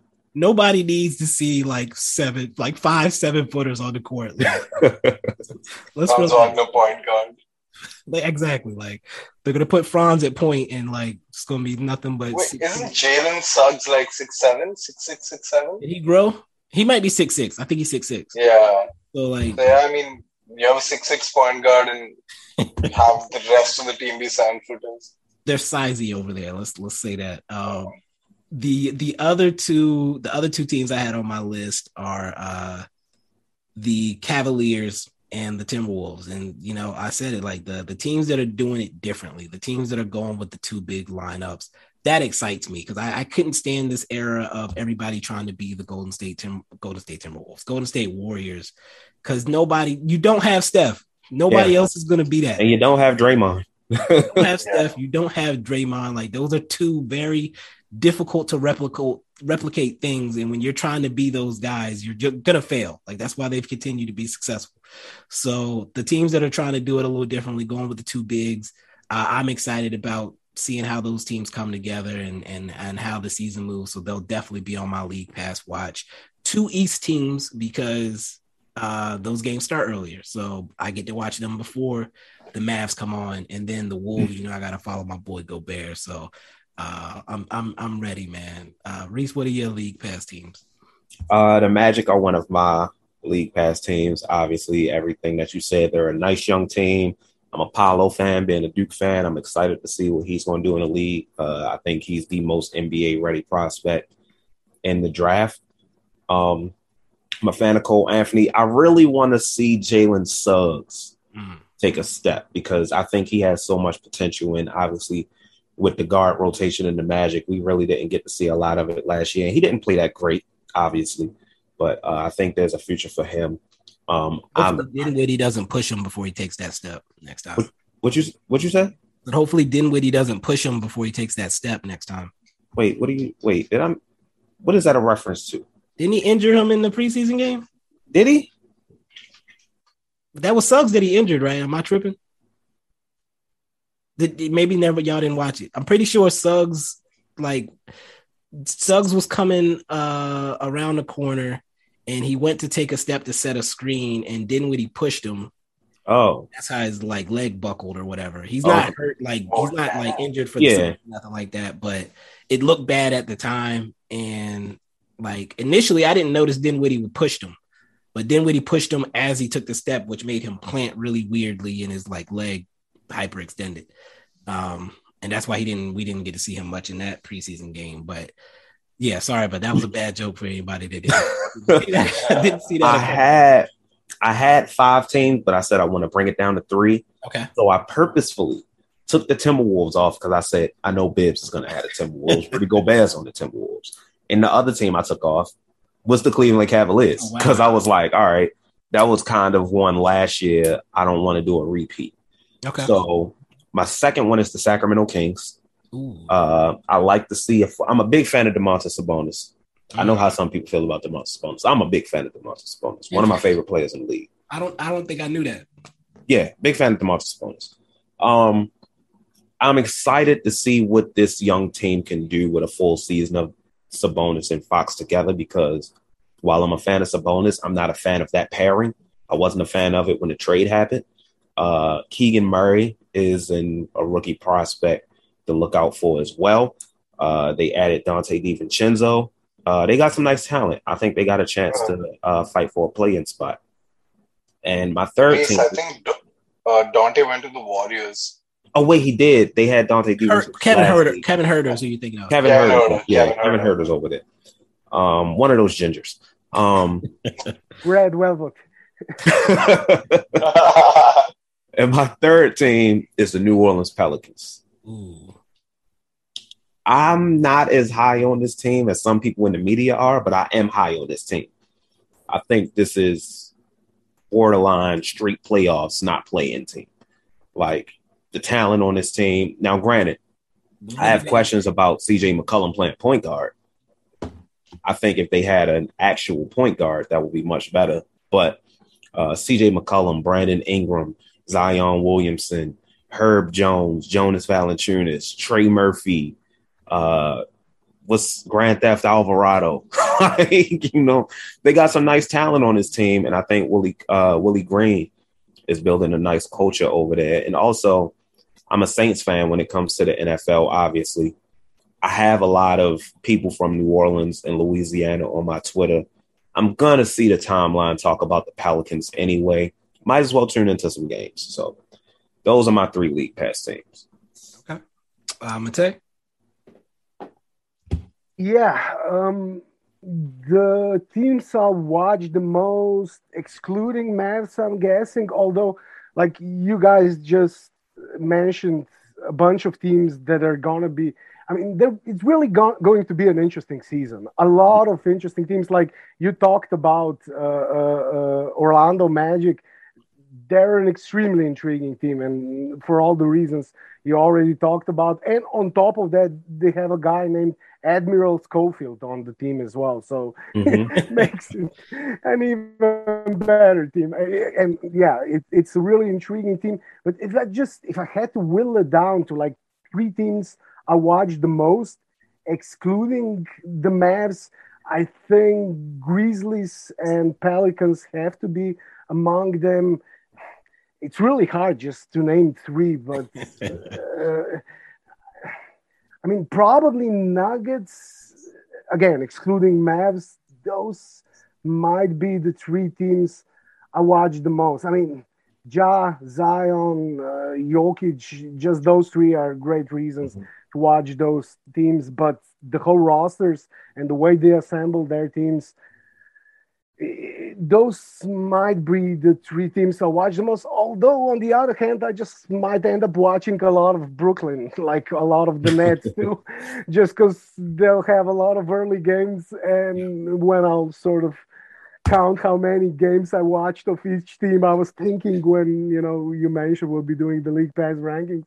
And when I'll count how many games I actually watched of a team, Nets might be pretty high at the end of the season. So I'm gonna ask you, yeah, how much is League Pass in Slovenia? Like, just got League Pass Premium, which you can watch from multiple IPs, multiple devices, and it was 140 euros, I think. 139.99. Yeah, 140.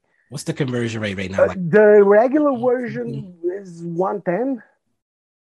110 euros. So that's like yearly, right?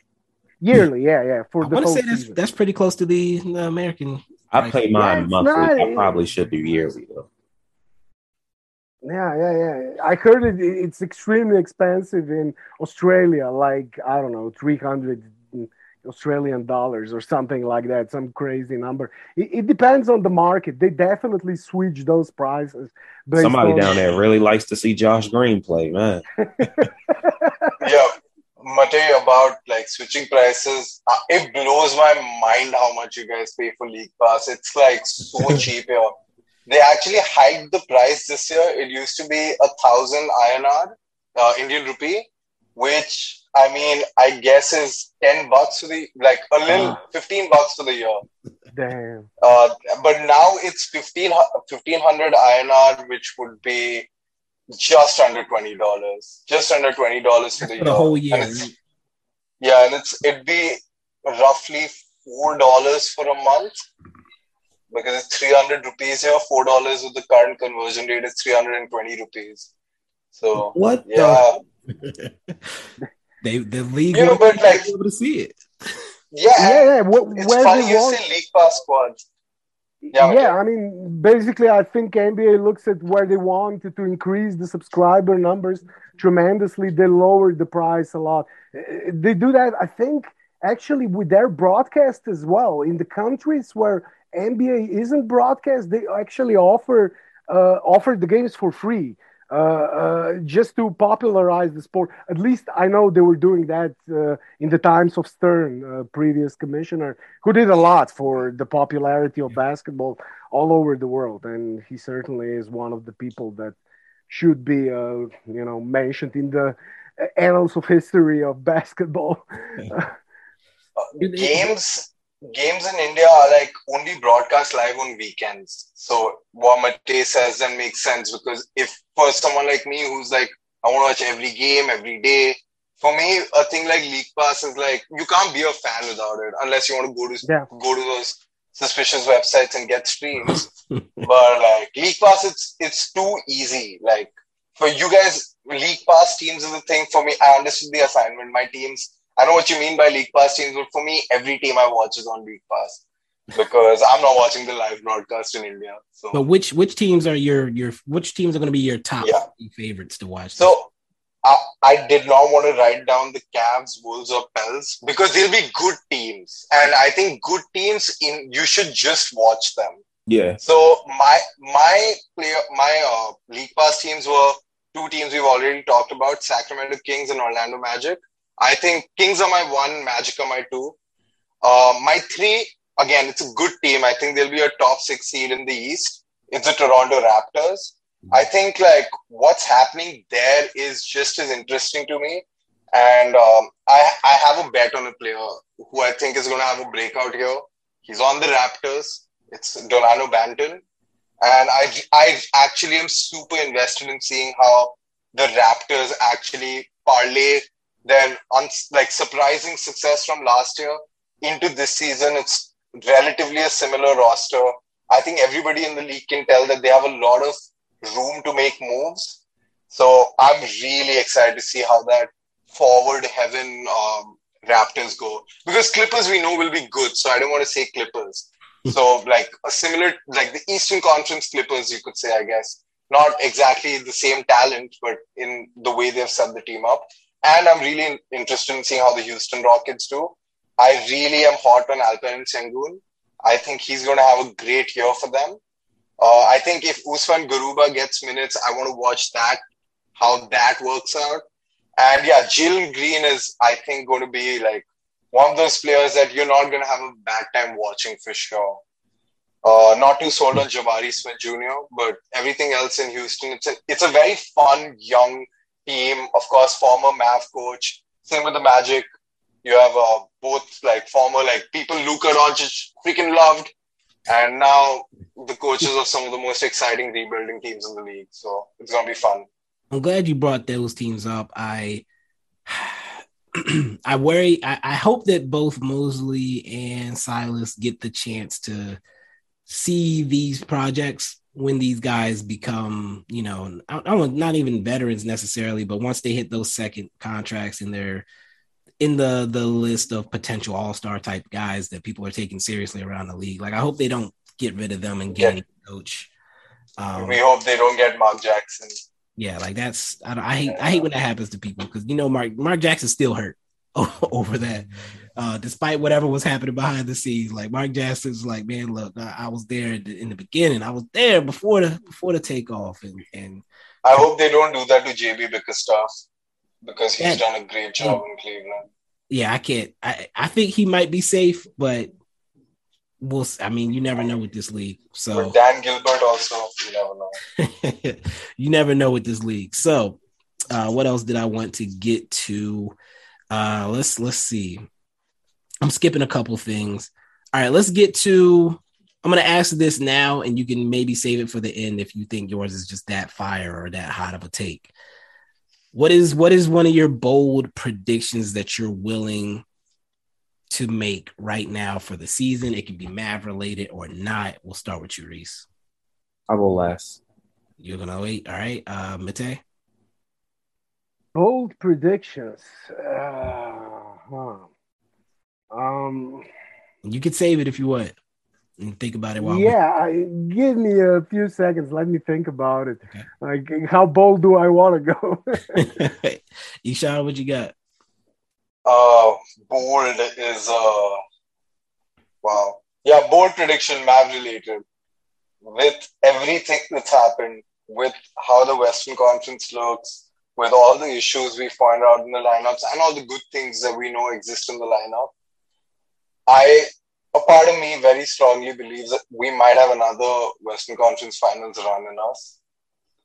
It's bold. It's bold. Like that's. I'm coming to answer the assignment. I think it's bold. I don't know if saying that I think both the Wolves and the Pelicans will both be top 5 seeds. I don't know if that's bold because we can see why those teams are good. But I think the Mavs might have like another silver. I just think Luka is just such a playoff player. And the team, the way it's built, it's very like in tune with playoff basketball.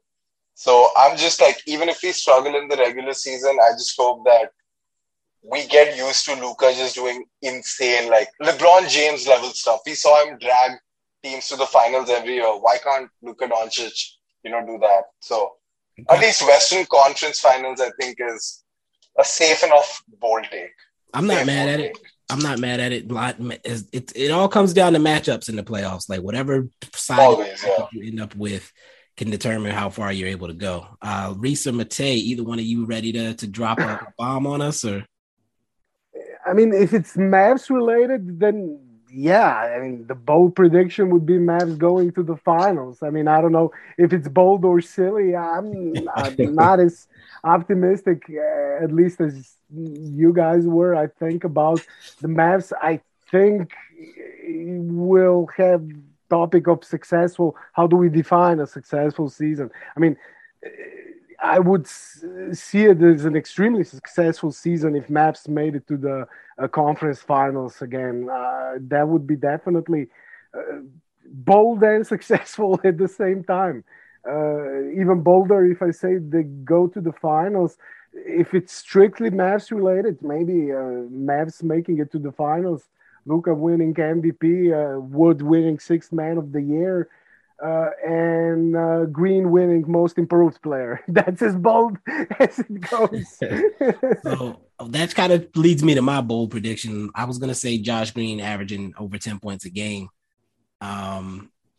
It's funny because like when I look at his numbers from last year, his shot, I was going to put like a shooting numbers prediction on him, but I looked at his shooting numbers were respectable. Like he was 50% from the field, 36% from three. I was like, I can't, like saying he's going to be 38% from three doesn't feel bold enough. So I'm going to go to him doubling his scoring output and getting over that 10 point per game threshold. Even if he's not starting, I think he's going to be a rotational guy no matter what, 15, 20 minutes a game, most likely minimum. So yeah, I'm going with Josh being a 10 point a game guy you can depend on. My bold prediction, I think Dorian Finney-Smith makes all defensive team at the end of the season. I think he had a lot of consideration from people last year, but I think he didn't make it mainly because people didn't start really noticing until that second half of the season. I think going into this season, eyes are going to be on not only this team, but him as a defender from the jump. And I think at that point, he'll start to get a lot of respect from the media and the voters. And as long as he can stay consistent with the defense, the team can stay consistent with the defense. He remains to be impactful on defense like he is. Whether it be first or second, I'm leaning more towards second. But regardless, I think Dorian Finney-Smith can make an all defensive team at the end of the season. And to be honest, I might put some money on it, and if you want to put some money on it, and if you want to put money on any of these bold predictions, you can do that at DraftKings Sportsbook, which is an official sports betting partner of the NBA, because basketball is back. Basketball is back. Not only can you bet money on things like, I got Luka Doncic to win MVP.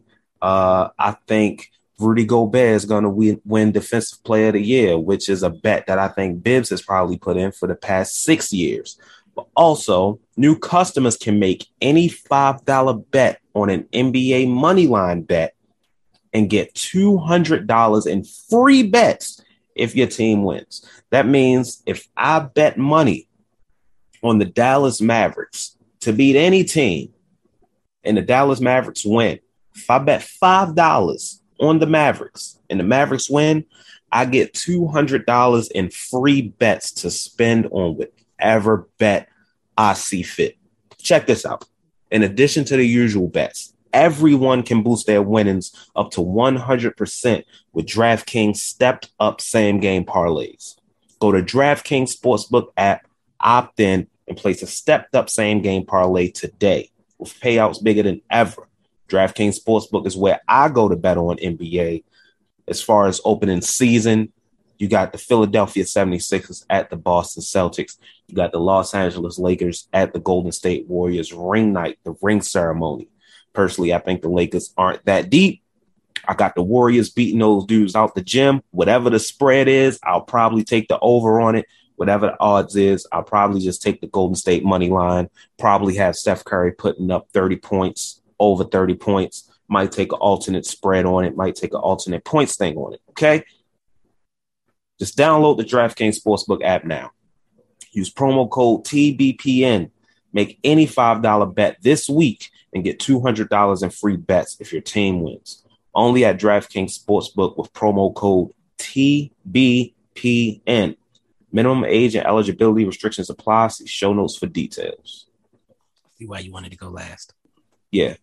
All right. I'm not mad at the transition. You almost screwed me up because you skipped over bold predictions in order, and I was like, dang, I got to find another place to put it now. When you came back to it, I said, we in action, baby. No, I definitely had to make sure I got that one in. Not to dampen the mood, but I did just get this alert as well. I don't know if you guys saw it. Apparently, Dikembe Mutombo is undergoing treatment for a brain tumor. Oh, wow. I don't think we've seen him for a while. And that might be why. But that's tough. Yeah, that's tough. That's tough. I did not see that. I see it now. Yeah, it just came through. I just saw Woj and Chris B. Haynes and Shams like all pop up at the same time. So yeah, Shams, Chris Haynes, Mark Stein, Adrian Wojnarowski retweeted the NBA thing. I get the alerts for the NBA communications. So like when I got like a bunch of notifications at once, I was like, what is happening? But definitely prayers up for Dikembe. I think he's pretty beloved globally. So hopefully the treatment goes well. Definitely globally. Yeah, one of those global basketball figures that's known all over the world and brings a smile whenever he comes, wherever he comes. Yeah, 100%. Yeah, and I've seen a lot of good outcomes for brain tumors recently, so I'm not doom and gloom about it, but that's tough. That's tough either way. Let's see. Don't want to make it a terrible transition, but the show must go on, if you will. So I've skipped over a couple things. And the next thing I wanted to go to was the All-Stars. But if there's something I skipped over that you want me to go back to, speak now or forever hold your peace. I think we're holding our peace. By the way, the Darjeeling, as I've gone on, I'm almost done now. I'm okay. I'm working with it. I think it's okay. I think we're good. It's smoothing up to you. I mean, it takes a while. Takes a while. Let's do it. So I don't want to go through us listing 12 All-Stars for the East and West each. So we have some guys that are probably locks, and stop me if you disagree. I'm gonna go through the locks, and then if you have a bold All-Star prediction or expectation, that's where we can have a little bit of conversation. So starting with the locks, I think Embiid is a pretty safe guy. I think we're all in agreement. Obviously, when you're saying this is like not including injury. Obviously, if these guys are healthy. Yeah, not barring injury, of course, where that things can start to get interesting after injuries. But if everything goes as planned, these are the guys that should be standing. So Embiid, I think, like I said, is pretty safe. Giannis is pretty safe in the East. Tatum, pretty safe, I would assume. KD, pretty safe. Can we say Trae Young is safe? Yeah. All right.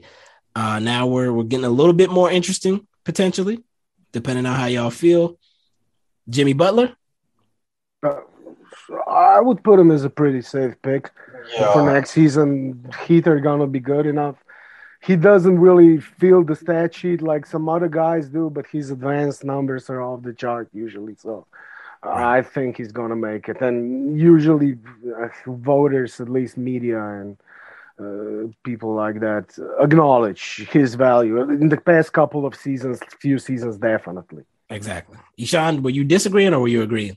No, I was agreeing. I think the Jimmy Butler is an underrated thing that was very strong for a few years, and ever since that Heat run, I think that credit, especially when it comes to All-Star pay, I think he was mad last year because the players never vote him.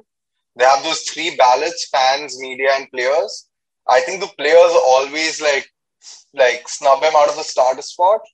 No. But I think the media just has gone to a point with Jimmy Butler that they're going to vote him in, like just out of respect, like for what he does for that league. I can see that.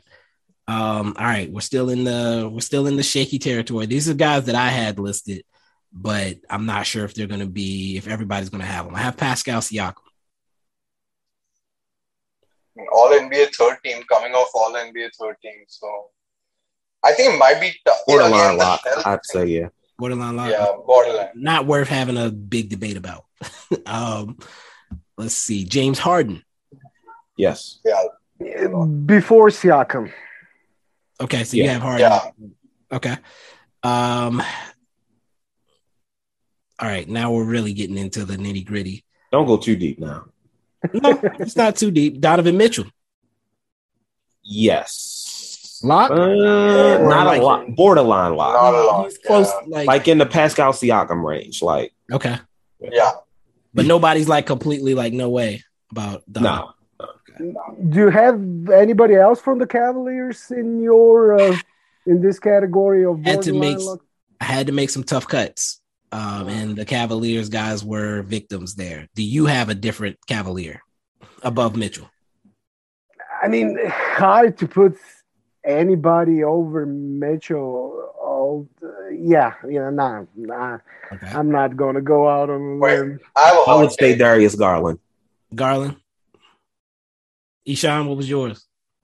Yeah, my thing is, I think the East guard depth, especially with the All-Star thing, has been an issue in the last few years. That this year they just got 2 Western Conference All-Star guards there. So I think there, yeah, I like Reese. I think I would lean towards Darius over Donovan for All-Star.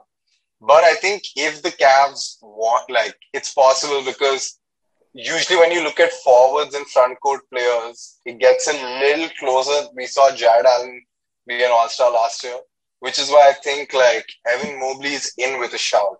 Not a lock. I think he's definitely there with a shout. I think people are anticipating big things from him. If the Cavs are a top 3 seed in the East, if they're like firing on all cylinders, I think Mobley will be in consideration. And that's where I think I ran into issues with the Cavs is because they're gonna have potentially 4 guys splitting votes, in my opinion. Yeah. And Mitchell and Garland are going to have the ball much more, and both are going to be aiming at that All-Star probably. I would go for Mobley as well, maybe in some other awards category even more so. But I just don't think he's going to have the ball enough, get enough shots up with the backcourt he'll have. Okay. I mean, 2 blocks and a steal and a half. I think that's what he should aim at. All right. I think we're still in the fun range. The next one I have is Jaylen Brown. And that's, I think, contingent upon how well the Celtics are playing at that point. He's not a lock. Not a lock. Nobody. I don't think he's a lock either, but I did have him in my 12. I wouldn't. I mean, I get it, but you know. I love Jaylen Brown. I wonder who are the other guys you have in your 12, because based on that, I could also say whether. I mean, it's not a lock. I agree with you. Any of you have Jaylen in your 12? Probably not. No? Okay. Fair enough. DeRozan. Not a lock. Do any of you have him in your All-Star list? I didn't have him on my list. I'd put Levine above DeRozan. Yeah. So, yeah, that would be my... I mean, I don't have an... Hold up. You have a Bulls, Reese. Huh? You have a Bulls player? I don't have an all-star list. I have the surprise. Okay. All-star Same. list. I don't have. You said ignore the easy call, so I didn't. Okay. Yeah, I had to write the whole list out before I could decide who was going to be my surprise pick. So let's get straight to the surprise pick then. I'm not going to go first. Are we just doing by conference, or are we? We're doing Eastern Conference right now. Eastern Conference right now. Okay. Surprise All-Star Ishan, go. In the East. This is going to be in the East. I guess I didn't on Mobley, so I've already talked about it. And in the West, I think this is going to be super unpopular. Hey, we can talk about the West right now. If Mobley was your East, then we'll wait for your Mobley's West. my East. Okay. Yeah. All right. Mate, what you got? I'd put JB, Jalen Brunson, as my All-Star in the East. The first time All-Star. Possibly, I don't know if he'd count as a surprise All-Star. Yeah. In the West, should I say the Western as well? I sort of went with the premise of the first time new All-Star. Does it mean it's a surprise as well? Not sure, but should I say the Western as well? Or? No, just the East right now. So I didn't want to be the first one to say it, but Jalen Brunson was my guy as well. He's looked amazing in the preseason, and he's got the New York media behind him. All he has to do is not necessarily play as well as he's looked. Like, I don't think he's going to average 25 a game or anything like that, but if he's doing 28 assists, he's going to have a good shot at being there. So I don't think he can do 8 assists. You don't think he can? I don't think so. But he can do 22, 3 points, I think. I think do 22 and 6, I think, yeah. Something like that. And that's going to be Yeah, that's fair. That's fair. Reese? I actually had 3 East players, but I'm going to just name one. No, why are we holding back? What are we doing? Oh, okay. I thought, okay, cool. All right. My first one was Tyrese Maxey with the Philadelphia 76ers. I guess I'll go into later why I have him because I don't want to spoil anything. We can wait. My second one, Scotty Barnes. I think he's going to take a big leap this year, and I think maybe the Raptors get 2. If they do, it'll be Pascal and him. I think if they just get 1, Scotty might, Scotty might emerge as the guy. And my third one is very ironic. I have RJ Barrett. Okay. I think RJ Barrett is going to be the best player on that Knicks team. I think he's going to, improve a lot by having a point guard like Jalen Brunson. I don't think Jalen Brunson is a table setter, but, he's better than most point guards they've had at that position since RJ Barrett has been there. So I think depending on where the Knicks fall in the standings, this could be RJ Barrett's all-star year. And those are only 3 Eastern players I got. So when I made my list, I initially went team by team and put guys I thought could be all-stars and then started working backward from there based on how I thought the standings would shake out. RJ was on my initial list, but I put Brunson there just narrative-wise. I feel like he's got a stronger push than Barrett if one of them were to get in. But I could definitely see that Barrett is a guy I expected to become a guy at some point. Just based off of his youth play with the international team in Canada. I saw what he did as the guy, like what he can do.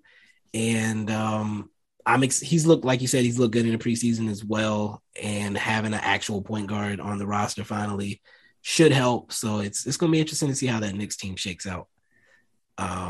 Any other thoughts on any of these names before we move to the West? Scotty Barnes is an interesting pick. I think he'll be a multiple-time All-Star in the future. Just not sure about this season yet. That's fair. But he's almost a no-brainer multiple All-Star in the future based on what he's shown in his rookie season. An extremely entertaining and fun player to watch. Okay. My only thing is I agree with Reese. I think RJ would be more likely to make an All-Star team over Jalen. Like, I just think RJ has a greater push behind him as compared to, like, when we talk about New York media, RJ is their guy. Like, he's literally their guy. If he can have, like, a 20-plus season again, he always improves. And the Knicks are even remotely good. I think the votes will flip towards RJ more than towards Brunson. I really liked RJ, Bibbs, when you were saying you watched him play on the national team. Same here, and I really value those when young players, prospects get the opportunity to play on that level before they are drafted. And he looked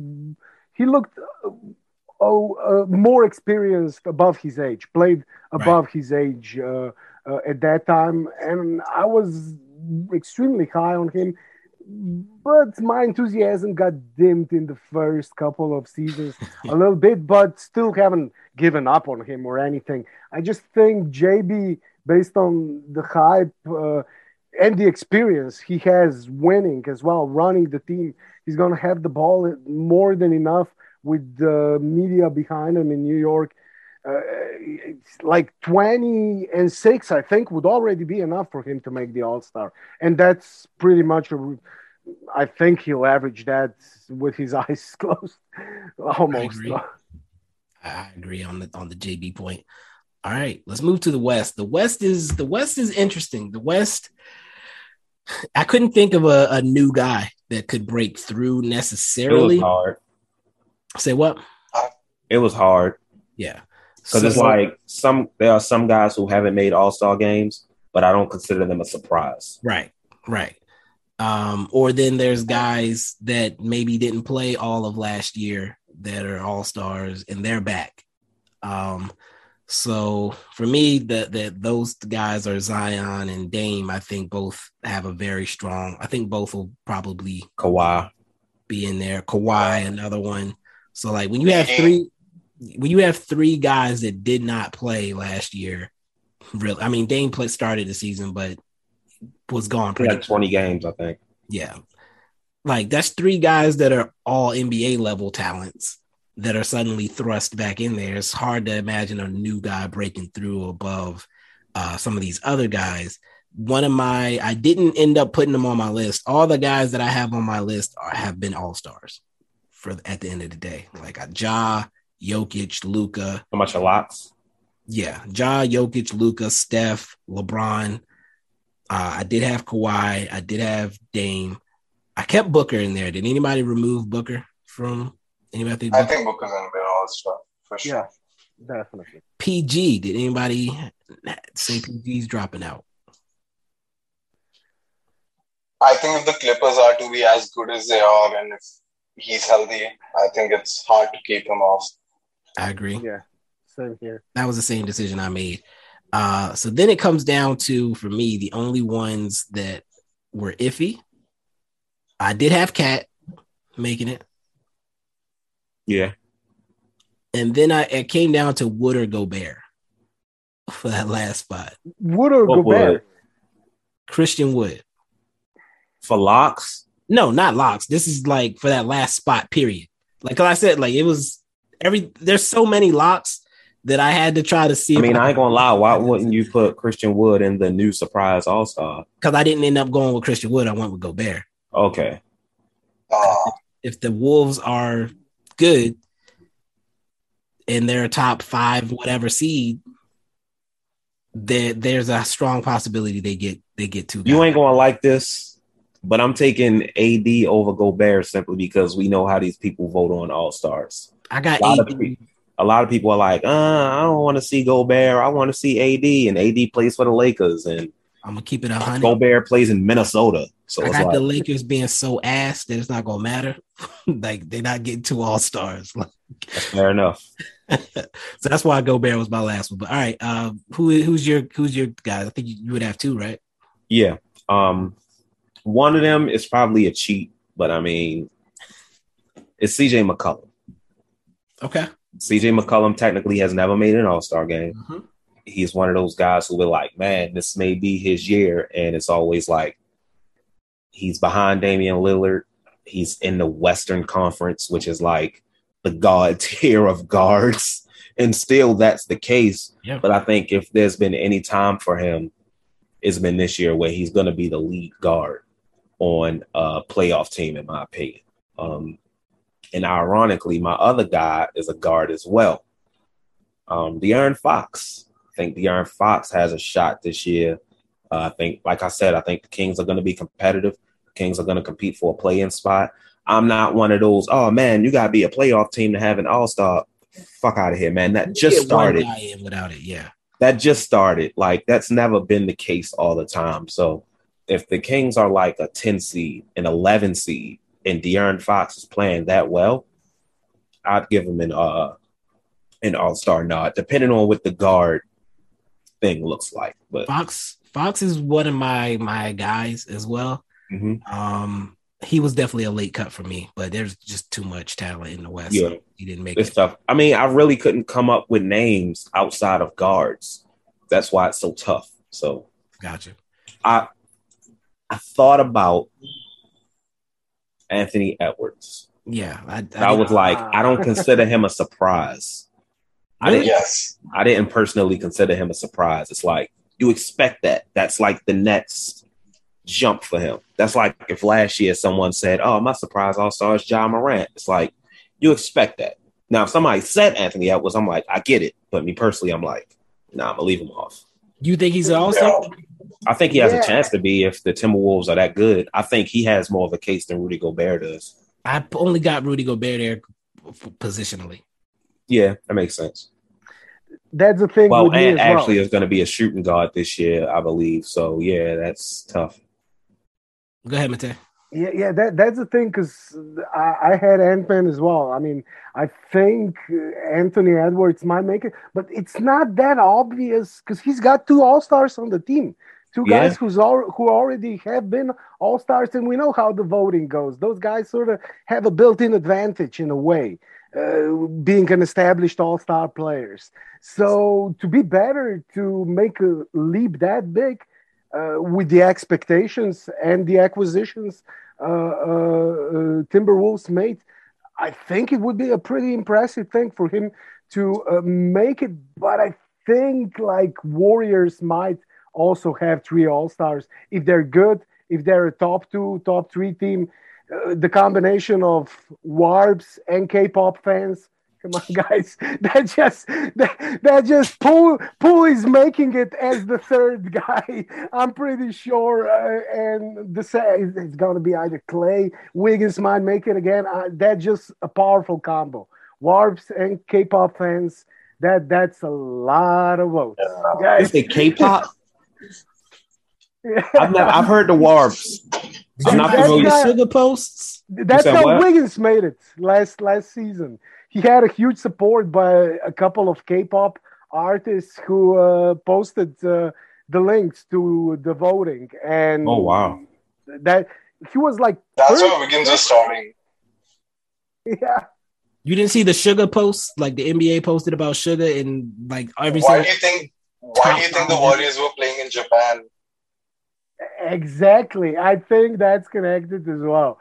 I mean, they might have. They don't have to be the best team in the West or the best team in the league to have 3 All-Stars next season. I'm telling you guys, they'll have it if they're a top 3 team. If Wiggins made it as a starter last season, come on. I'm upset. Yeah. It's crazy that Reese named CJ and De'Aaron because they are like the first 2 names I have on my list here. And I'm going to tell you the exact scenario under which CJ makes it. No, even if he has a 24.8 assist season, I don't think he gets voted in. But I think the first guard to drop out of the injury, like how Conley made the All-Star game that one year, I think just out of like what Reese said, it's like, how has this guy just not been an All-Star all this year? I think CJ was last year got hurt right at the start as well when Dame got hurt. And then later in the season, he got traded to New Orleans where he just like, I think averaged 28 the little time he played there. I think he's a real good shout. De'Aaron, I think Reese explained it. Here's where I have a genuine surprise pick. I might get laughed at. But like in a best case scenario, I think this is as surprising a pick as it gets. It's Jeremy Grant. I have a theory. I think it's the Blazers are the kind of team that nobody ever like thinks about. Like I have my list. I don't even have, like you said, just right top 10. I haven't even written the Blazers. I personally don't think it's likely. But I think with the right injury luck and if the Blazers are playing well, I think if he can be like a genuine second star, because I guess that's what his role is. I think if he surprises, like he was putting up 20 plus on 58% in Detroit with nobody there. If he can have a similar scoring season with everything he does defensively, he hustles on the court. Lot to like about his game. I think if in the best case scenario, everything's working out as well for Portland as it could be, I think Jeremy Grant is going to be the X factor. And if he can play up to that level, I think he is like, when you talk about surprise all-stars, I think that's an all-star pick that would surprise everybody. So I think the Blazers will have to be really good to get to. Definitely. I agree with you. It's like as far out there. With Dame on the team, you never know. It's a possibility. And the same with the Pelicans and CJ. I mean, Zion is a lock. We all agree. And to have 2 all-stars on the team, they got to be a top 3, 4. I mean, home court advantage in the playoffs, those top 4 positions, definitely. And I'm not sure. You know what? They may not, because the year that Zion and Brandon Ingram both made it, the Pelicans were like bottom of the play-in. Yeah. I think. So it's a possibility. Yeah. True. But I think for Jeremy Grant to get there, I think for that, because Ingram was having a crazy scoring season and Zion was having a crazy scoring season. Like, you can't blame them for being coached by Stan Van Gundy. So, yeah. True. Okay. I like it. This was an interesting exercise. We're getting down to the nitty gritty, guys. We're getting down to the nitty gritties. Everybody good? Do we need to take an intermission? Like, been on here. Yo, I just want to quickly say I do need to hop off like in a bit. It's like already 11:10. So yeah. How much time do you have? Man. Yeah, 20-25 minutes, half an hour, roundabout. Yeah. What's most important to you, the standings or the awards? I mean, what is more important to you guys? What do you think, Reese? I would say the awards. Awards? Yeah. Matei, what's your awards? Yeah, I'm good with whatever you guys go for. Let's do it. Season awards. So I asked for you, I think I asked for you to give your top 3 for each award. So I'll kick it off with the MVP. I think that's the top award, right? So I have my 3. Coming in third, I'm gonna start from the bottom. Coming in third, I have Kawhi.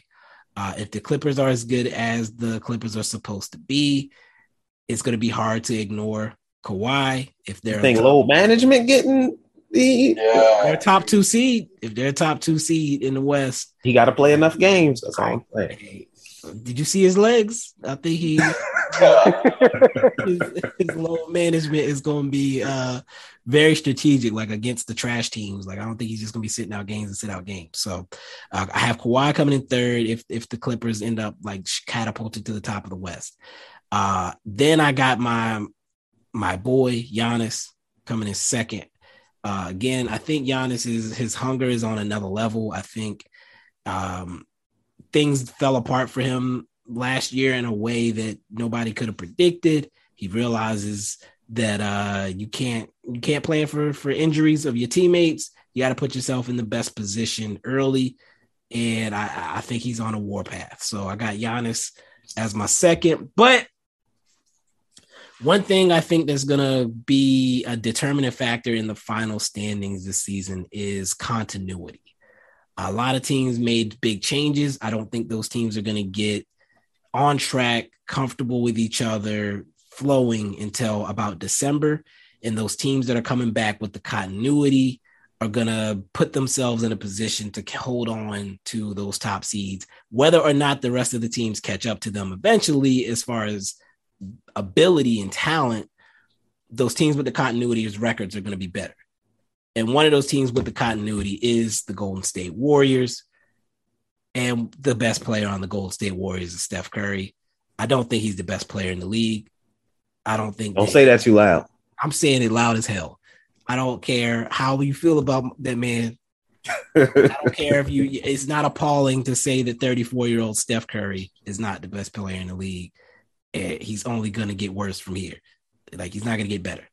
And the guys that they have above him are younger guys who are at or near his level and going to get better. That's why he's not ranked number 1, Warbs, in case you're listening. So, Steph, I do have MVP. I think the Warriors' continuity gets their record to the top. I think they're going to start the season hot. And Steph, again, best player on the best team, gets the MVP award. Reese.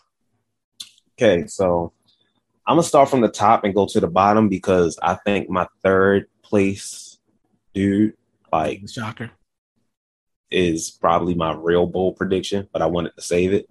Okay. So number one, it's probably the cop-out typical answer. I got Luka. It's number one. I think this year, I know the last few years people have been like, oh, Luka. I'm like, I don't think we're going to be good enough. I think this year is his best possible year, especially coming off of that Western Conference Finals appearance. A lot of people, his doubters, have gotten off his back a little bit. He's going into the season in shape, which is the one thing people have always said. Man, he goes into the season in shape, starts off great. He can be in the lead for that MVP. So I think this year is his best bet. Number two is Joel Embiid. I think this might be the year I think Joel Embiid finally doesn't finish runner-up and actually gets the MVP. Keeps coming up behind Nikola Jokic. Voters fatigue. This ain't the 80s. Nikola Jokic isn't winning 3 MVPs in a row. So Embiid doesn't have to compete with that. And are we skipping the standings in general? We'll come back to it, I think. Okay, then I won't say anything. And my third,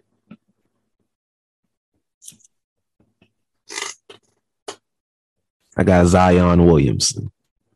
Ooh. Like I said, I'm not high on the Pelicans, but I think they can finish outside of the play-in to where they have a solidified playoff spot. And I don't know if people forgot through all the fat jokes and the eating jokes and the out-of-weight jokes, but what Zion did before he got hurt and missed that last season was insane. The dude could arguably lead the league in points this year. That's a real possibility. And on very, very efficient percentages. And we know how this new NBA loves efficiency. Efficiency is everything. So when you're talking about efficiency, you're talking about winning, you're talking about putting numbers up, and you talk about dominating.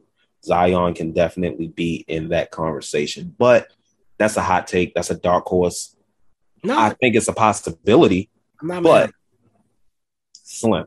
Not mad at it.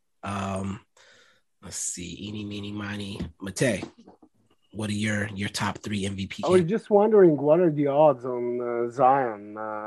Hey, I may have to DraftKings Sportsbook, the official sports betting partner of the NBA. Gotta check it out because it could be an interesting pick. Yeah. I think it's gonna come down to Luka or Joel. Joel. That was a good clip as well. Luka. And guys, I think he was actually saying Joel, but saying rolling the V like Slovenians. That's how I interpret it because he definitely he didn't think his name is Joel.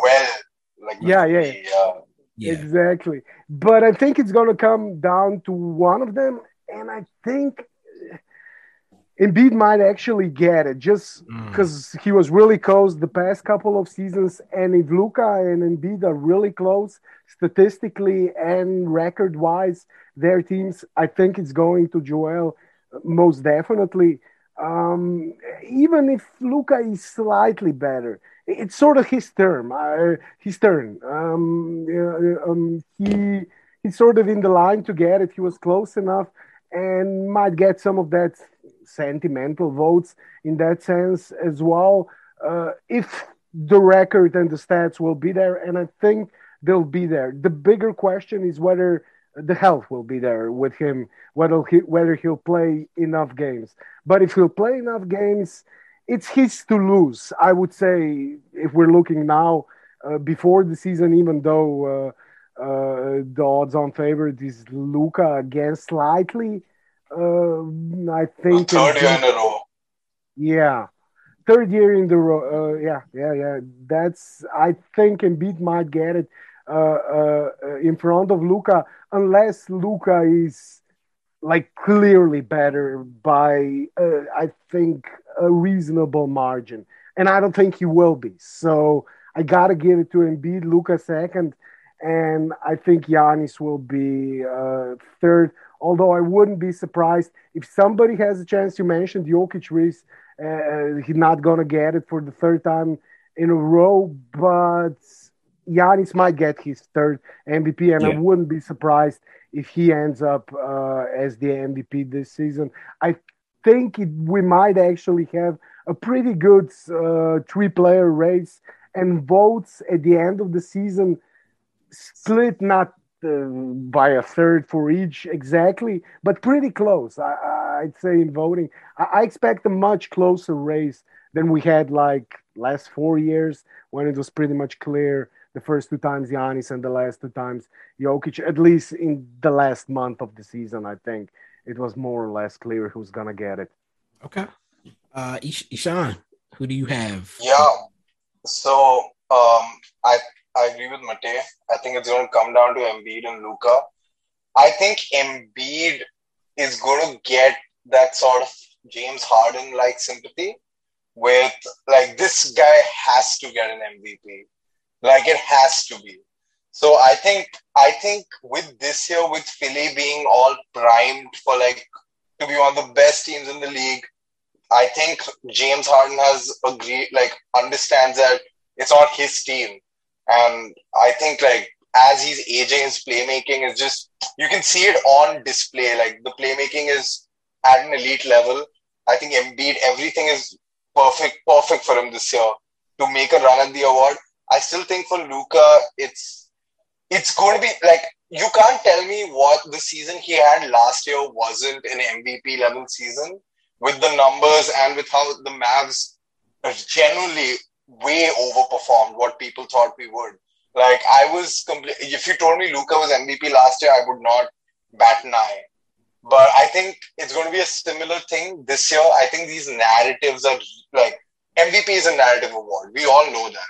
Which is why for my third, like, my bold, like what Reese did, the person I think will come third is more of the bolder pick. I don't have Jokic or Giannis coming third.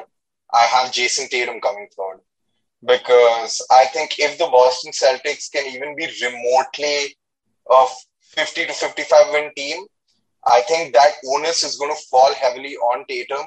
They're going to start the season without their starting center. I think the narrative I do think after a point there is that thing of you always do have to put an American player into that race. Like, it can't just be Embiid, Luka, Jokic, Giannis. Like, I know that's the most obvious, but I think an American player always is in the race. We saw towards the end of last season how they suddenly put Devin Booker up there. Like, Devin Booker was first team All-NBA over Steph last year because there was that push right at the end of the season to, like, get an American player in the mix. I think Tatum is going to be that player this year. I think top three, very reasonable. Two-way forward, basically a complete skill set. Can't really ask for more. If the Boston Celtics are doing well, Tatum is going to get the credit, especially with the drama of the offseason. I think that just heightens stuff. Okay. Similarly, with Luka losing Brunson is going to heighten his odds. Similarly, I think if Tatum performs, he's going to be up there as well. I think that's a fair one. I'm not mad at that at all. I'm not mad at anybody's picks, honestly. I thought about Tatum as well. Everybody had pretty logical arguments for why their guy would be on the list. I'm going to do something interesting here, different here. Reese, what award do you want to do next?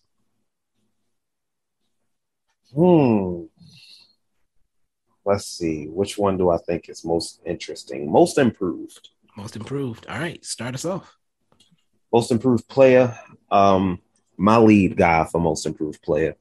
There's a guy on here I think all of us will have, or most of us. But my lead guy is Tyrese Halliburton. I think it's fit for him. So he's in Indiana. It's not much going on in Indiana.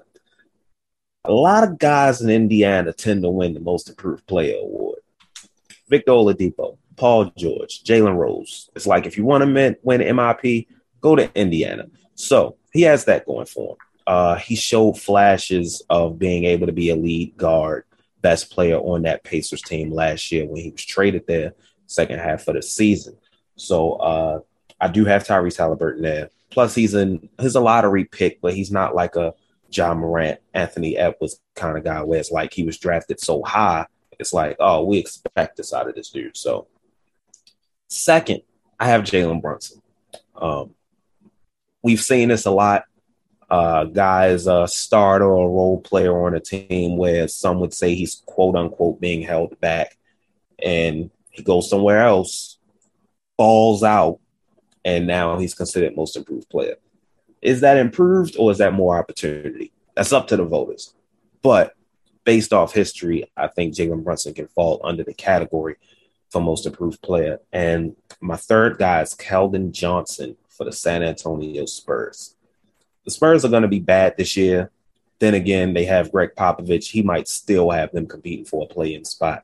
But they don't, with DeJounte Murray gone, they don't really have anyone there to score the ball aside from a Keldon Johnson. I think this is his time to step up.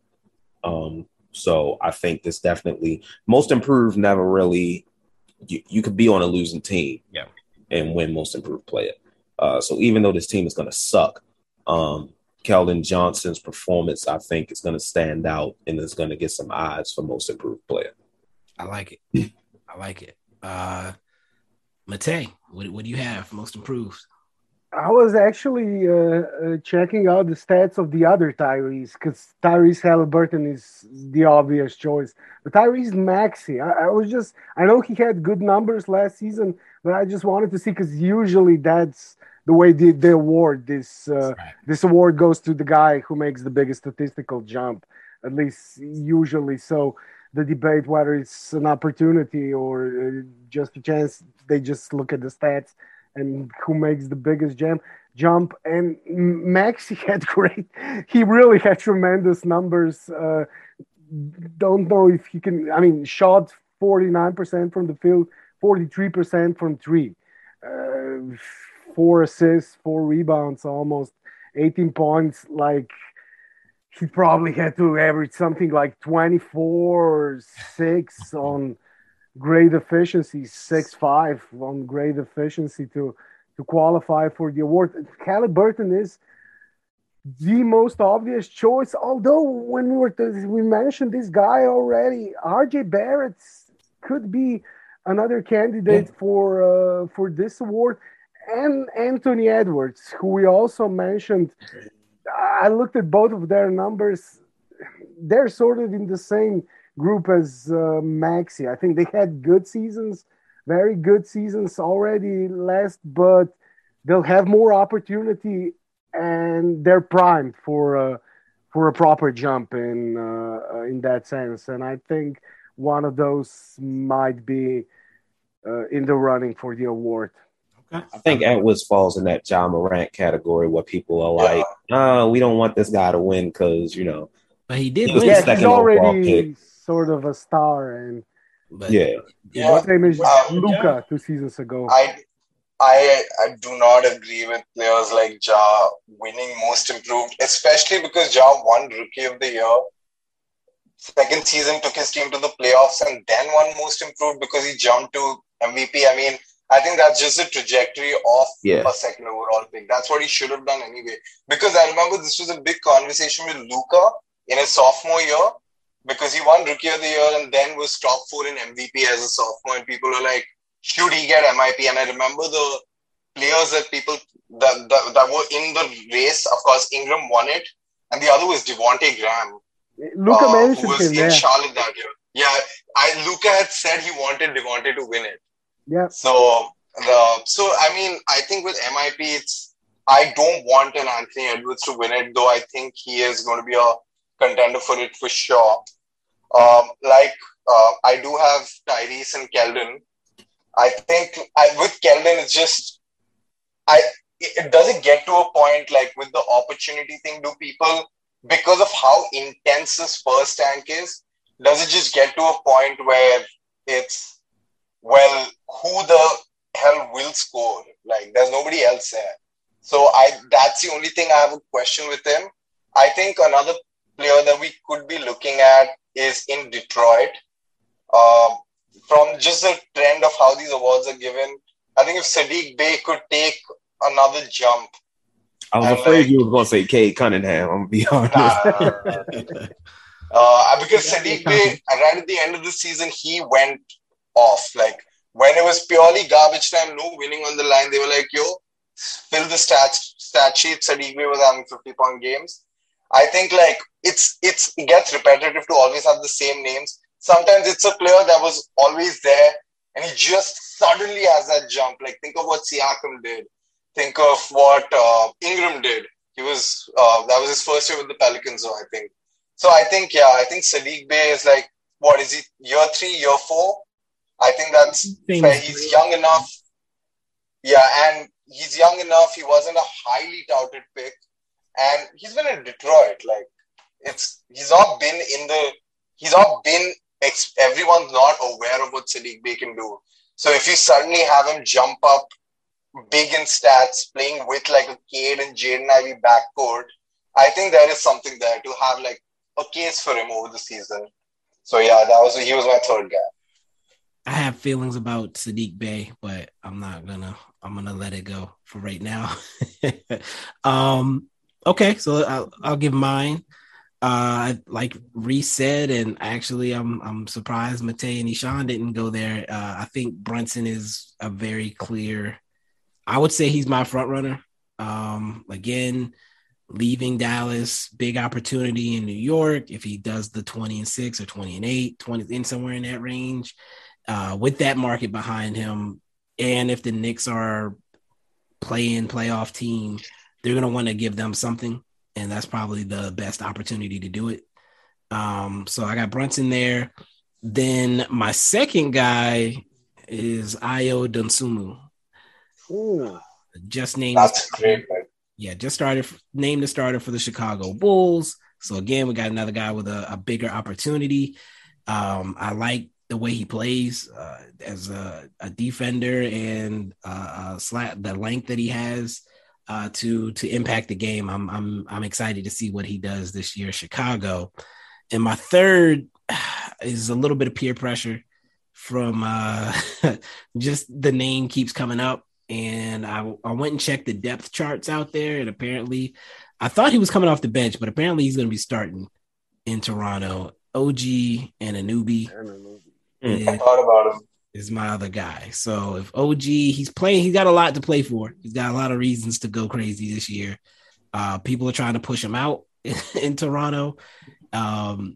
Toronto seems to be trying to make it work, but maybe he doesn't see himself as a long-term fit there and wants out. So I think OG, if he has a big year, especially on the efficiency side, especially if Toronto's a good team, I could definitely see him getting in that conversation for the most improved. Scotty Barnes too. What were his numbers last season? I wonder. He could be a. I think it was like 6. I don't think they'll give him most improved after winning Rookie of the Year. Yeah, I think with Luka, it became a little same. Maybe Anthony Simmons, dark horse. But I think he kind of stat stuff. He had a good season as well. Yeah, I think last year would have been his year. Yeah. Another jump like that would be too much. Yeah. All right, Ishan, I know we're getting close to time for you. Yeah. Do you want to do one more award, or I'll do both. I'll do both the remaining awards. I'll finish the awards for sure. There's 3 left. Coach of the Year as well. All 3 awards. Oh damn! I didn't even do. All right, Matei, what do you want to do next? Matei, what do you want to do next? Rookie expanded. Should we go Coach of the Year?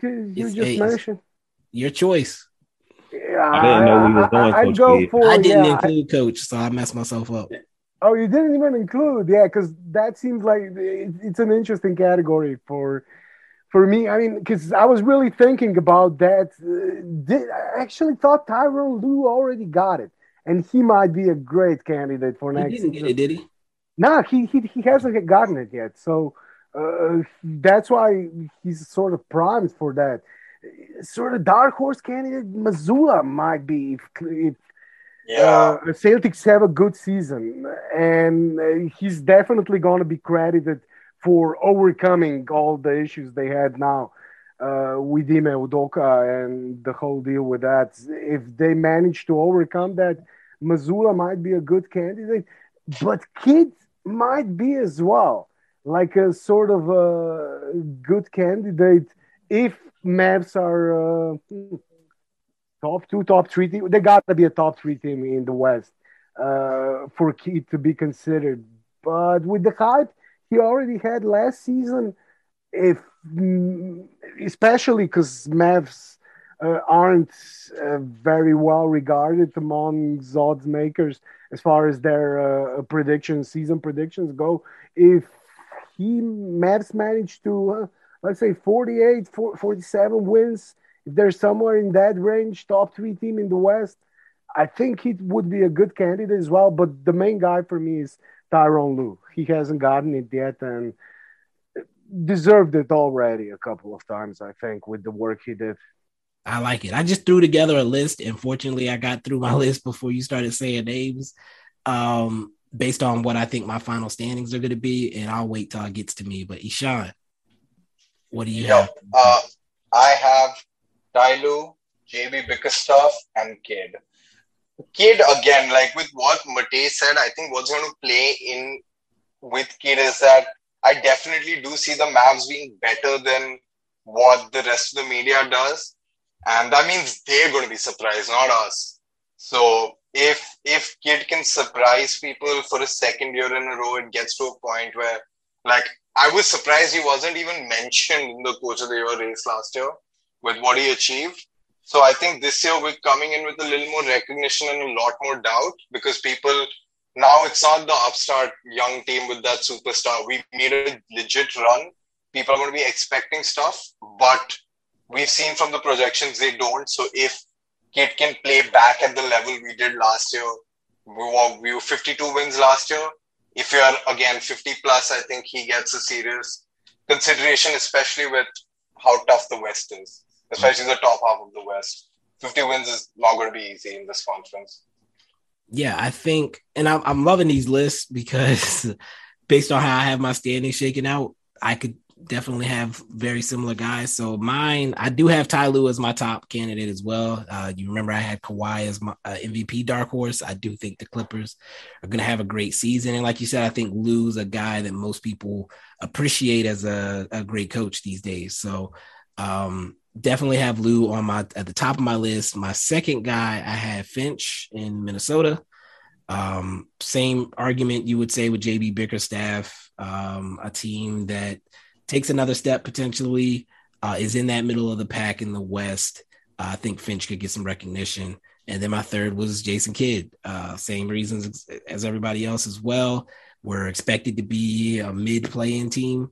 And if we're above that, I think Kidd has a good argument between what he accomplished last year and then coming in this year and exceeding expectations. I think Kidd definitely has to be in that discussion. I won't go too in depth because my list is obviously names that's all been said, but in order, I have Chris Finch, number 1, Minnesota Timberwolves. Number 2, I have JB Bickerstaff, Cleveland Cavaliers, and number 3, I have Jason Kidd. I didn't put Ty Lue mainly because I know he hasn't got it yet, but I think the Cavaliers and Timberwolves, as far as improving, we've seen that coaches get that award a lot for their teams improving, even if they do add players. With the Clippers, I think that thing was injuries. Everyone knows how good they are, how talented they are. Even though I do think Ty Lue deserves an award. And Jason Kidd, I think it's all narrative-based as far as the Mavericks improving, building off of last year, not having, quote-unquote, the amount of talent as the top teams in the West, but still finishing there. So I think that's the only thing that'll get him in there. Yeah, I think I went Finch over Bickerstaff because I think the Wolves will be higher in the standings than the Cavs, but we'll get to that later. All right, Ishan, we're close to wrapping up, sending you to bed. So what award do you want to do next? Let's do Rookie of the Year. Okay, let's get it. This should be a fun one. Yeah, so I think the top 2 for everyone's going to be about the same. Like, I think it's, I think, in my opinion, I think it's a clear 1-2 this year. My Rookie of the Year winner is going to be Keegan Murray. and number 2 is, of course, Paolo Banchero. But I have Murray over Banchero for 2 reasons. I think Murray is going to contribute to a winning team. And because he's going to have a contribution there as compared to a Magic team in a year where it's going to be a historic tankathon. And we know, like, we can talk about teams that might tank, might not tank. We know the Kings don't want to tank. I think Keegan is going to have a Scotty Barnes rookie season type year. And Scotty was boosted by doing it for a team that ultimately was a 6th seed. I don't think the Kings are 6th seed. I think I won't be here for that part, but I do have them in my play-in. So I think Keegan Murray is going to surprise a lot of people. Banchero 2nd, Jaden Ivey 3rd. Okay. Send me your standings. I'll still read them on if you want. Yes. All right. I guess it's me next. Shit. Because I'm still keeping the same order. So for me, surprisingly, I actually do have the same 3, but a different order. So I do have Paolo winning. I just think he's gonna put up insane numbers. I think the Magic are going to win more games than they're supposed to. Also, so I think that also factors in, like you said. I did have Keegan Murray 2nd. Again, same reasons. I think he's going to play well. I think he's in a great spot as far as fit to play well. He's not going to have to try to figure out how to fit in with those guys, and he's going to have ample opportunities to contribute. And then Ivy, I had as 3rd. Again, I think he's going to get the stat pad in Detroit while they tank for Wemby. So, Reese, what you got? I have Paolo first. Like I said, I think he's the most NBA ready. I have Keegan Murray 2nd, and I have Jaden Ivey 3rd. Wow. Okay, maybe Eshaun was right. What do you have, Mate? We got the same 3, just different order. I figured that would be the case. Yeah, Paolo Banchero is first for me. I'm going with Jaden Ivey 2nd and Keegan Murray 3rd. Keegan Murray is going to play for the Kings, and their record with young players is not the best. So I'm going with Jaden Ivey over Keegan Murray, but it's a 50-50 debate in my opinion. Any one of those guys can have a good season, great rookie season, and I think they both will. I just put Jaden Ivey above Keegan Murray. More is expected of Kings next season, and if Jaden Ivey just plays well as Keegan Murray, I think he's going to finish over. But I think Paolo is going to be the clear rookie of the year at the end of the season. Okay. Looking forward to watching him play for Italy as well. Oh yes, that should definitely be fun. Eshaun, it looks like you're slinking out of the video. Is that what's happening right now? No, I ended up kicking my tripod. So okay. So if you're sticking around, I can move to the defensive player of the year. Yeah, I'll bounce after defensive though. 6-man. I'll just quickly say my 6-man picks right now. Is that okay? Let's do it. It's Christian Wood, Jordan Poole, Malcolm Brogdon. Same players, different order, but we'll get to that. I literally have the same players. Let's just do it. We got the same. Shout out Norman Powell. Yeah, Shout out Norman Powell. See, I had Poole and Wood as my top 2, and then I was struggling between Powell, LeVert, and Brogdon, and I did end up going with Brogdon as the 3rd. I think LeVert is. Oh wait, LeVert's not. No, I think LeVert is starting, isn't he? Is he? No, I think Okoro is starting. Yeah, I had him as I had him as the 6th man. They have maybe I'm wrong. Yeah, they have him coming in to get buckets off the bench. Got you. Hero starting. He was coming off the bench last season. He's gonna start this season. Yeah. Who you have, Reese? I have Poole, Wood, then Brogdon. All right, Mate. I got the same Reese got. The exact same. Eshaun, did you say Wood first? Did you say Wood? I think I said Wood first. You said Wood first. Yeah. But I have Poole first. Yeah, so the same order. Same order. It's a pool party. The sixth man was surprisingly boring. I'm actually a little bit surprised. I'm surprised as well, honestly. All right, let's knock this defensive player of the year out then. I feel like this might be the same too. I'm not gonna lie. I think mine are different. I think I definitely have 3 different picks. Okay, here we go. So my top for the defensive player of the year, because I don't have this person winning MVP. I don't think I'm surprised because it's not Steph. We knew Steph wasn't winning no defensive player. It's Giannis, actually. I do have the Bucks finishing high. I do have Giannis getting the defensive player of the year as a consolation for him not getting the MVP as far as the voters go. My second, I do have the Wolves apparently finishing high. So I do have Gobert second. I think that there is going to be a little bit of voter fatigue there. They're going to want to avoid Gobert if they can. I'm waiting to hear who this third guy is. And then my third, I think I struggled with the third for a little bit, but I settled on Bam out of the Bayou as my third guy. So I think the Heat are going to play well. And he had a good little narrative near the end of last season. It fell off. But I think that the voters will try, if they can, to get him to that top 3. What's going on, Reese? Can I go next? Go ahead. Number 1, I have Bam Adebayo. Number 2, I have Rudy Gobert. Number 3, I have Giannis Antetokounmpo. So we had the same people, just a different order. I mean, this is a different order. Jesus. I think that narrative with Bam is going to carry over into this season. I think he's going to step up big defensively for them this year, especially with the absence of PJ Tucker and really no one in that slot to replace PJ Tucker. Wouldn't be surprised if he starts at power forward in some way. And we see more minutes from Omer Yurtseven. Not saying he's going to start, but we see more minutes from him. Giannis, I don't think he's going to get the MVP. I think they're still trying to push away from that and give it to someone new possibly, but defensive player of the year, you could have argued he could have been in the top 3 for it last year.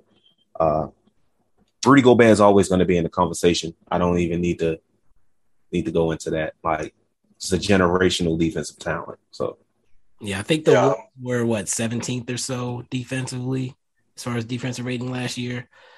So if they're top 10, he's a top 5 defense on his own. Yeah, he's a top 5 defense. Yeah. The stat I always love to bring up is like when he was injured last year, the Jazz defense was ranked historically the worst defense in NBA history since the 70s. Like, that's how bad they were when Gobert was out. So I think it speaks for itself. They were a top 10 defense last year as a team when he was playing. Despite the fact that they had so many games where he didn't, they still ended up a top 10 defense just based on. And I think they were number 1 defense a year before when they were like, they had the best record in the league. Yeah. Matej, who do you got? Interesting. None of you guys mentioned Bridges, who came second last year in the voting. And no love at all for the Suns. I see. I mean, about the awards. I mean, I guess we all buried them already, along with Luka, during that semifinal series. But he is a tremendous defender, and I actually had him above Smart last year. I think Suns' defensive rating might be good enough. I'm not talking about their record. It won't be as good last season, but I think they'll have a good enough defensive rating. And a lot of that will be when we'll be looking at the on-off numbers, stuff like that. I think Bridges will have the numbers to be up there in the top 3. Will he be able to compete with guys you already mentioned, Giannis, Bam? Didn't mention Draymond Green. I think Draymond Green will end up being a top 3. Third, basically. I would put Bridges second. That's how much I like his defense. And I think just because of the reason you guys already mentioned, he's probably not going to get the MVP. He'd have to have an amazing season to win it. But he should get the Defensive Player of the Year, Giannis. Okay, I like it. Ishan. So my defensive. So I had this one thing I didn't want to do, which is you put Giannis in my award list. But so I'm just going to say it like it's a given. Giannis is going to be top 3 in these kind of awards. I don't have him on my list, but shout out to Giannis, shout out to Draymond, and shout out to Joel Embiid because he said that he wants to lock in on that front. So I think he's going to have like a statement season defensively. He has to on Philly. He has to. But my top 3, I had Bam winning it because I had Bam winning it last year as well. And I was personally upset that Bam didn't win. Like I saw the narrative with Bridges. I saw the narrative with Smart. But I thought what Bam does for the Heat defensively, it blows my mind. He can guard anybody, anyone at any time. He can cut pass. He can block off passing lanes. He can stop you at the rim. He's generally a perfect defender. And he has a great size for it. Not too big, not too small, fast enough, not too fast. He's just a perfect defender. My second, I have Gobert third. My second is someone none of you guys have mentioned. And this is a risk, but I have Ben Simmons. Because the last time we saw Ben Simmons have a full regular season, I think he did finish second behind Gobert that year in defense. And I think now it's the Nets, it's the pressure so much higher. And he's literally their only above average defender. Like, I genuinely think the amount of defensive pressure that Simmons himself will have in terms of carrying that team defensively is going to be more than any other team, maybe besides Bam. But even Bam has some dogs on the perimeter. Ben Simmons is, I think, defensively is the complete package.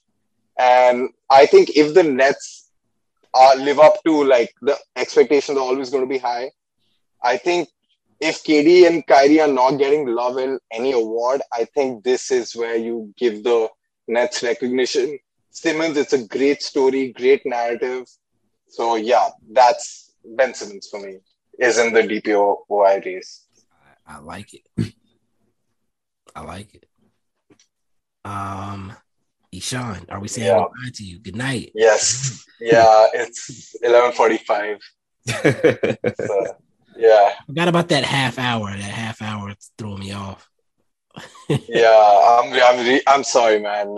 I wish I could see this out. Yeah. This is marathon. This definitely, we've been on here for about 2.5 hours. Those season awards podcasts are usually the longest ones. I mean, there's so much to talk about.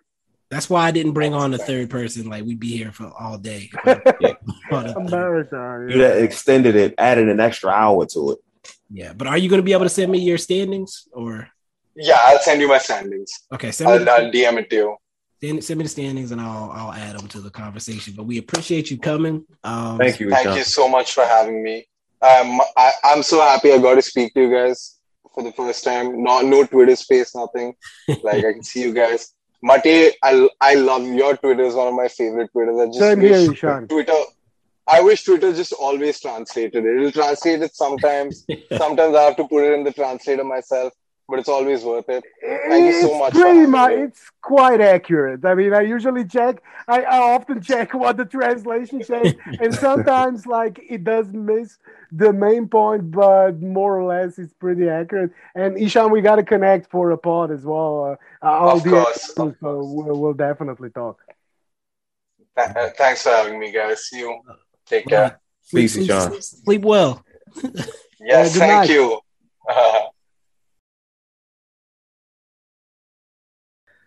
Grant Riller? Oh, shit. I fuck with Grant Riller. The Mavs signed Grant Riller and McKinley Wright. Sorry. Okay. They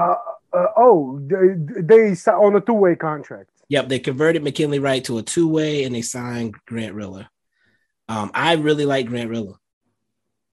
He's small though. He's small, but he's bouncy. Wright is small. He's under 6 feet as well. He's listed as 6'1". He's listed as probably in shoes. Yeah, he's a dunker. He's 6'1", but he's a dunker. He's fun to watch. Kind of like a Mike James type. Not the black Mike James. Light skin Mike James. Gotta which one am I? I mean, I know the EuroLeague Mike James. Yeah, the EuroLeague Mike James. There's an older Mike James that played in like the 2000s. Yeah, that played, I think, for the Hornets, New Orleans. For the Mavs. He played for the Mavs too, but I remember him mostly from New Orleans. Homegirls DMs one time, but that's not like here nor there. Do I need to edit that out? Nah, I'll leave it in. But let me retweet this real quick, or let me get my Boondocks quote off. Let's see. Hold up, they signed Grant Riller. Does that mean they waived? I gotta read some stuff. Sorry, y'all can read too if you need to. Yeah, I'm just checking. I don't see anything about a cut made. I don't even know if either one of you do. I don't.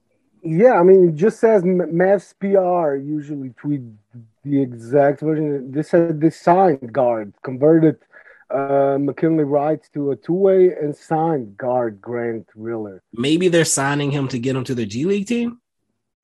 But I don't know when. Like you said, didn't they have just one more open roster spot and one two-way? Right. We'll see if this is if they gave Grant Riller an actual contract. That would surprise me.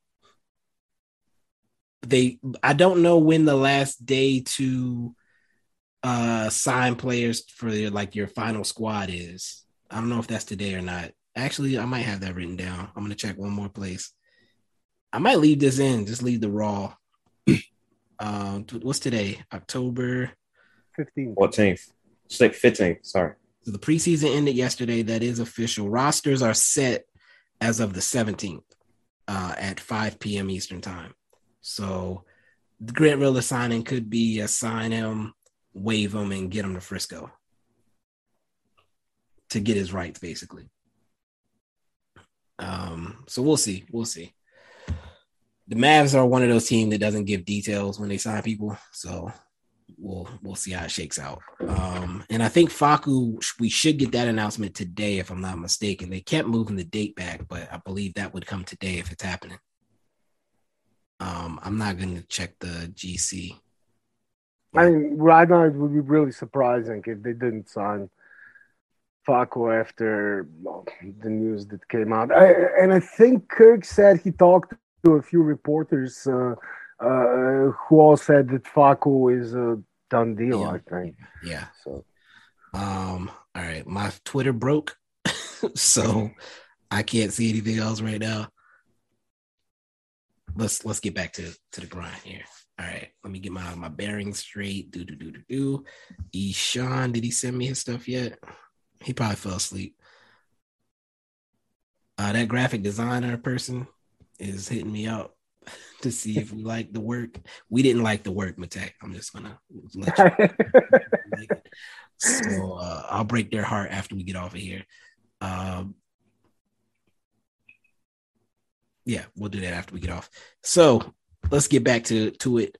We are almost 3 hours in to this podcast. Somehow. I'm putting it out as one. Like, y'all enjoy 3 hours of content.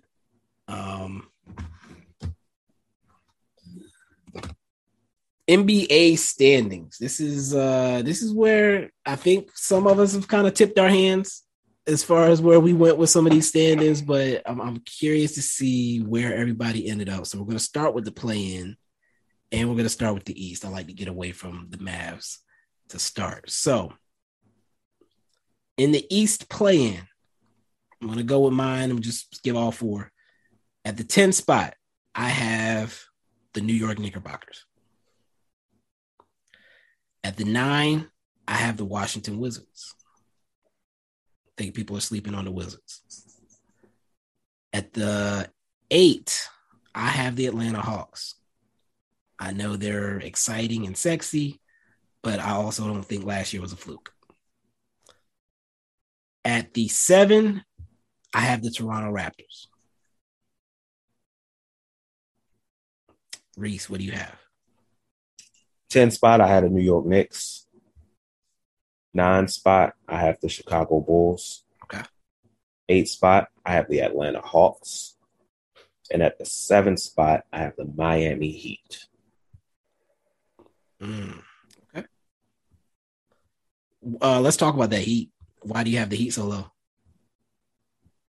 I feel like they made no additions in the offseason at all. And I think some other teams got better either through adding players or having young players in the mold of a Scotty Barnes who could take a big leap. So I don't think the Heat are going to be a bad team or a worse team. I just think other teams got better. I think they're just going to fall through the play-in by competition in the East. I think they'll still be a 40-plus win team. But I think this year they drop a bit to that 7th seed. A bit? They dropped from number 1 to number 7. Yeah, a bit. A hell of a drop. Yeah. Oh man! All right, that's a hot take, I think. All right, Matej, what do you have for your play in the East? Yeah, playing spots in no particular order, just the 6 to 9 Knicks Through 10. 7 to 10. 6 to 10, yeah. The playing 7 through 10. 7 through 10. 7 to 10. 7, 8, 9, 10, yeah. Damn. The playing spots, yeah, 7 to 10. So I got the Knicks, got the Nets, got Raptors, and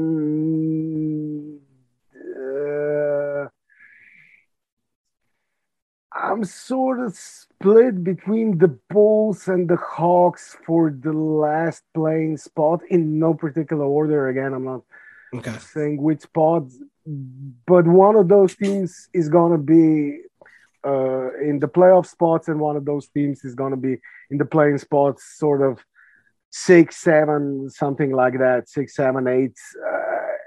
And I'm going with the Hawks as the 4th playing team in the East. Yeah, nothing too crazy there for me. And I'll just go straight into it because I have the Nets at 6 personally. So you having the Nets in the play-in, that's not too shocking for me. I have the 6, 7, 8. I think they're going to be the 7, 8 spot if they're going to be in the play-in. Not the 9, 10 spots. I have the Nets, Raptors, and Hawks. I think I had pretty close. The 6, 7, 8. Yeah. And then I think there's a gap there down to the Wizards and Knicks. Yeah, definitely. So I'm gonna stop there. Reese, who do you have at 6? I thought we were just going. Okay. At the 6, I have the Raptors. Okay, yeah, that's the team me and Matej I think had in the play-in, and Matej's already given his 6. For the playing teams, I can give the 6 playoff teams in, again, no particular order. No, I need an order. You need an order. I need an order. Okay, I'm going with the Celtics first in the East. I was surprised. So you're doing 1 through 6, right? Not like 6. 1 through 6, yeah. Got you. Okay. 1 through 6. Celtics are going to be the first. 76ers, Bucks third, and it could be Bucks second and 76ers third. I got the Heat in the 4th place. I mean, I really like the Heat for next season. Cavaliers and who am I missing here? Cavaliers with the teams I mentioned. I had Nets in the plane. You mentioned every other You already said your 6, right? Yeah, you already gave your 6. I did. Okay. It's going to be I think you said either was it the Nets or the Hawks? Yeah, because you said the Hawk. Well, when you said you were choosing between the Hawks and Bulls, did you think one of them was Bulls? Yeah. Okay. So, thanks, Rich. Yeah. That was the choice. The Hawks and the Bulls had the Hawks in the plane. Bulls as the last team in the playoff 6 in the East. Yeah. Thanks. Reese, what do you have? I'll just go straight through bottom to top though. Okay. 5, I have the Nets. Honestly, the Nets and Raptors at 5 and 6 are like this goddamn close. Then I have the Cavs at 4, and my top 3 are like interchangeable Like, I have an order, but I'm just saying, I think going into the season, it can change in any order. I have the Celtics at 3, have the Bucks second, and I have the Sixers as the 1 seed. Okay. That's none of that surprising. Yeah. I think the Heat dropping to 7 is your biggest surprise. Yeah. My biggest surprise is I ain't take them serious as a 1 seed last year anyway. So I think my biggest surprise is the Bulls not making anything. I have them out of okay. The entire scenario. I get it though. I get it. Yeah. Health. One injury and it's like yeah, that's why I have the health issues holding them back. I'll start from the bottom. So I already said the Nets were 6. So besides that, our stuff is pretty close. I have the Cavaliers as the 5. I have the Celtics as the 4. I think losing your coach is going to affect how you start maybe the season. Losing the starting center too. I mean, and Robert Williams. Yeah. Yep. Forgot about that. Might be even bigger, but I still like the Celtics a lot.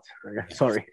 Oh, you're good. So I think they did add some guard depth, which helps. But like you said, missing Robert Williams is going to make things interesting at the start of the season as well. So I had them finishing 4th. My top 3 are pretty close to interchangeable as well. But I leveled out with the 76ers coming in 3rd. Embiid and Harden, I think they're going to miss some games. Just because of that's who they are now. I have the Heat finishing 2nd. Like, as much as I want to hate on the Heat, they finished 1st last year, despite me not understanding how at all. So I dropped them to 2, but I still have them up there. And then I had the Bucks at 1. I know Giannis and them historically have not pushed for that 1 seed like I would expect them to, but like I said, I think this year Giannis takes that more seriously. I think that they definitely make that push to try to secure top seeding and home court and all that good stuff. Any thoughts before we move to the West? No, I think the West is where it's most interesting. Let me see if Ishan. Absolutely. Ishan sent his. It's pretty close to what we have. Actually, very close to what Reese has. So he has the Knicks as the 10 seed. He has the Bulls at the 9, Raptors at 8, Heat at 7. So, like I said, close to Reese. Hawks at 6, Nets at 5, Cavs at 4, Celtics at 3, Bucks 2, 76ers number 1. Yeah, our only difference, I think, is the Raptors. That's it. Where'd you have the Raptors? I had the Raptors at 6. Okay. So I had him in a plane. And he had the Hawks at 6. Right. Did you just switch those two? I think they just switched. Yeah. Okay. Because he has the Raptors at 8, correct? Yes. Yeah, and I have the Hawks at 8. So. And then I'm looking at what his play-in scenarios were to see if that's worth mentioning here. Nope, it's not worth mentioning at all. He has the just playoff results. He has both the 7 and 8 teams making it into the playoffs out of the play-in. So nothing worth noting there. Let's move to the West. I'm going to start with Ishan's just because I'm here already. So at the 10, he has the Blazers being the 10th seed. He has the Kings at 9, the Suns at 8, and the Grizzlies at 7. Suns at 8 are an interesting pick. Suns at 8, Grizzlies 7. So that is interesting, but not too disinteresting for mine. So I have the Kings finishing 10th. Okay. In that last play-in spot. I need them to see some postseason action. I have the Pelicans finishing 9th. That's probably lower than most are going to have them. I have the Blazers finishing 8th. And I have the Suns finishing 7th. I know for a fact there's a team that you don't have making the play-in at all. I know what team it is. I know what team it is. Because I'm going to be honest, those teams you named, you can argue are better than them. Mm-hmm. And they're not finishing that much higher than those teams you named. I had them missing. So I literally went through the entire league. Do you have them at 11? Yes. Yeah. I went through the entire league. I went each team in their division 4 times and decided who would win more of those matchups. And then every other team in the conference 3 times. I know they'll play some of them 4, but I just did 3 just to be safe because I didn't feel like looking at the actual schedule. And then I had them playing the teams in the other conference twice to make my decisions on who would. So there's 6 games I'm missing where they'll play another team in their conference 4 times instead of 3. But I didn't feel like getting into the nitty gritty. That's how I came out to this. And with that, I had the Lakers, I think, winning 31 out of the 76. And I had the Kings winning 33. And that's what was my 10-11. That's not the win total. It could be up to 6 more because of I didn't do the actual schedule, but yeah. That's why I was up till 5 a.m. by the way, Reese. Luckily for me, we did outstanding predictions on the Mind of Reese podcast, so I already had both made before you even sent the thing. Yeah, it must be nice. Number 10, I have the Lakers. Okay. I have the Lakers at 10. I did mention I think the Kings are going to fight for a play-in spot. I got them finishing at 11. I didn't have them making it. I have the Blazers at 9. Okay. I have the Grizzlies at 8. I have the Pelicans at 7, which is interchangeable between them and my 6, which I'll mention later. Okay. Did you say anything interesting? No, I think the only thing you did differently was switching the Kings and Lakers from what I had. Yeah. All right, Mate? Yeah, Lakers at 10 instead of the Kings. Kings 11, Trailblazers at 9. I got Timberwolves at 8 and Pelicans at 7. Okay. So you're not a believer in the Wolves being much better than they were last year? Or do you just think everybody else? The West is better than it was last year, and that's the problem. They'll have a better win total than they had last season. Okay. But even with that, I think there's gonna be like 5 or 6 teams which are gonna be separated by like 3 wins, 4 wins at the end of the season, and it's gonna be super close, super tight. But just based on experience, they're still a young team. And their like most experienced player is a defensive guy. So I think that might not even hold them back. They'll be good. They just won't be. It's going to be a murderous conference next season. I think that's fair. Let's move to the 6. I'll start with Ishan again. He has the Mavs at 6. I think we should just go straight through. Yeah, let's just go straight through and then instead of going 1, just 6 through 1. Yeah, that's what I was going to do. Oh, okay. So he has the Mavs at 6. I just wanted to let that marinate for a second. He has the Pelicans at 5. Okay. Wolves at 4. Okay. Warriors 3. Nuggets 2. Clippers as the 1 seed coming out of the West. I'll do mine since I'm already loaded up. I have the Grizzlies at 6. I think a couple of you guys had them in the play-in. I do think the Jaren Jackson Jr. injury is going to affect them early on. That was one of those things I was talking about with the continuity and whatnot for teams starting the year. I think they're going to be playing catch-up. I also think guys are going to be ready for them this year. Yeah, that too. They kind of shocked people last year. I think teams are going to be gunning for them. I don't want to. They're not going to have a Hawks fall off, but no. I think that they're going to get some losses in some of those games that they pulled out last year. So I did have them 6. I have the Mavs at 5. I have the Wolves at 4, and that was very close between those 2 teams.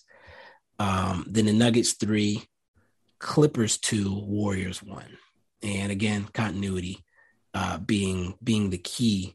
For the Warriors, depth being the key for the Clippers, as far as I'm concerned. I have the Phoenix Suns at 6. I think it's close between the Suns and the Pelicans.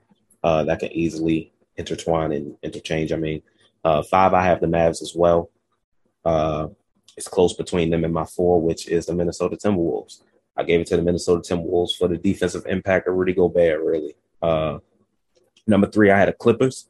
Would have put them higher, but load management is always a factor.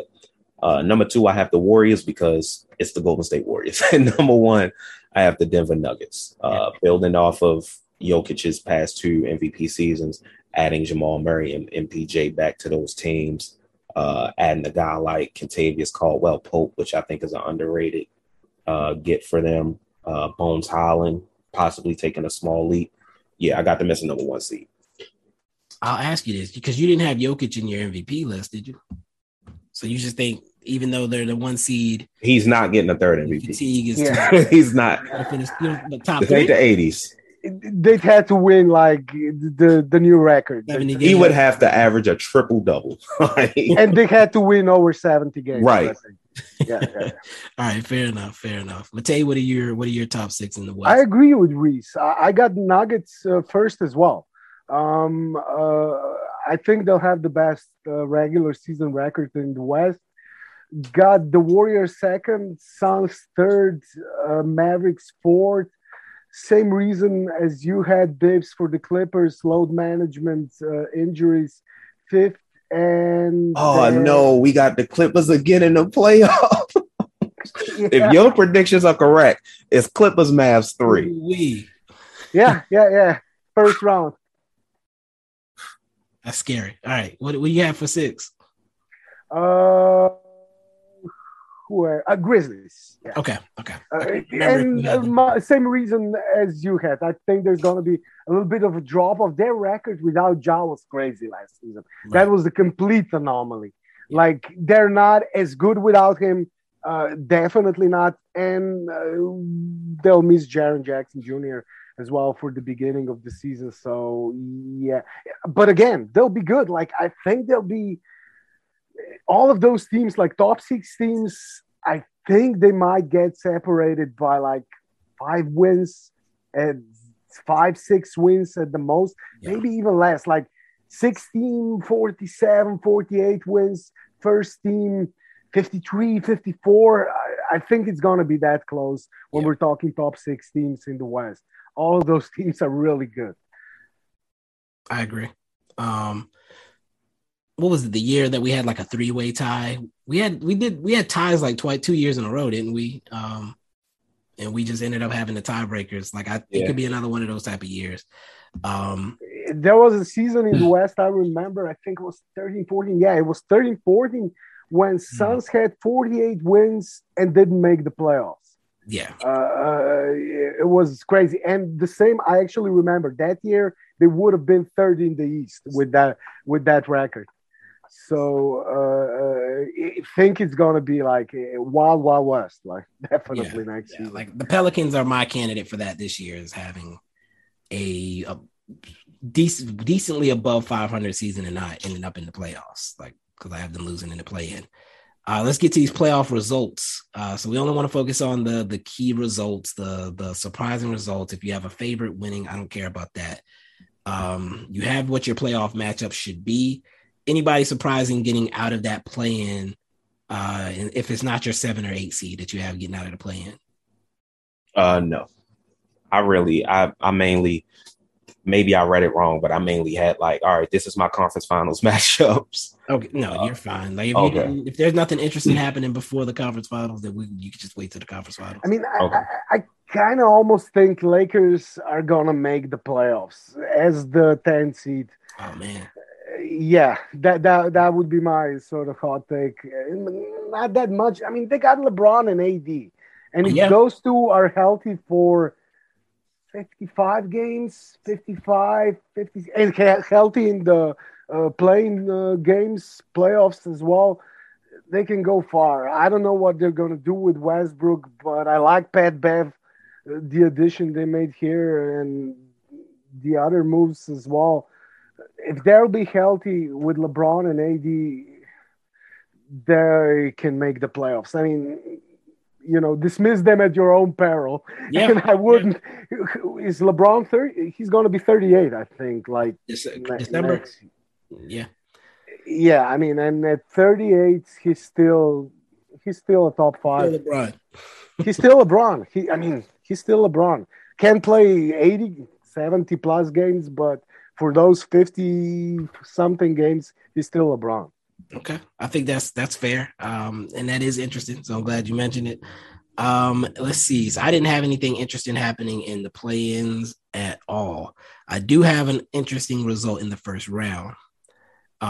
If you recall, I had the Nets finishing 6th, and they're going to be matched up with the 76ers in the first round. I had the Nets beating the 76ers in that first round.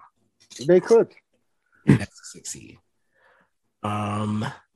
Anybody else have any interest in first round situations? I mean, the Mavs Clippers 3. I need to know who's Mavs finally beating the Clippers in the first round would be nice, and that would actually, like, when we're talking what would be a successful season, if they can, win in the first round against these Clippers, and then be competitive in the second round in the semifinals.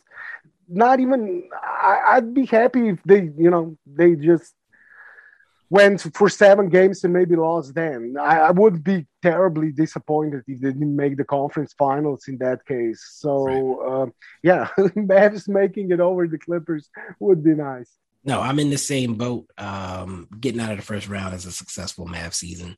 And like you said, being at least competitive, I'll say push to 6 games in the second round at least. That's enough for me. Reese, do you have any interest in first round results or no? No, I got the Mavs defeating the Wolves. That's about it. Okay. I also have the Mavs defeating the Wolves, but like you said, not necessarily exciting enough to really discuss. So in the second round, I have a couple of things to note.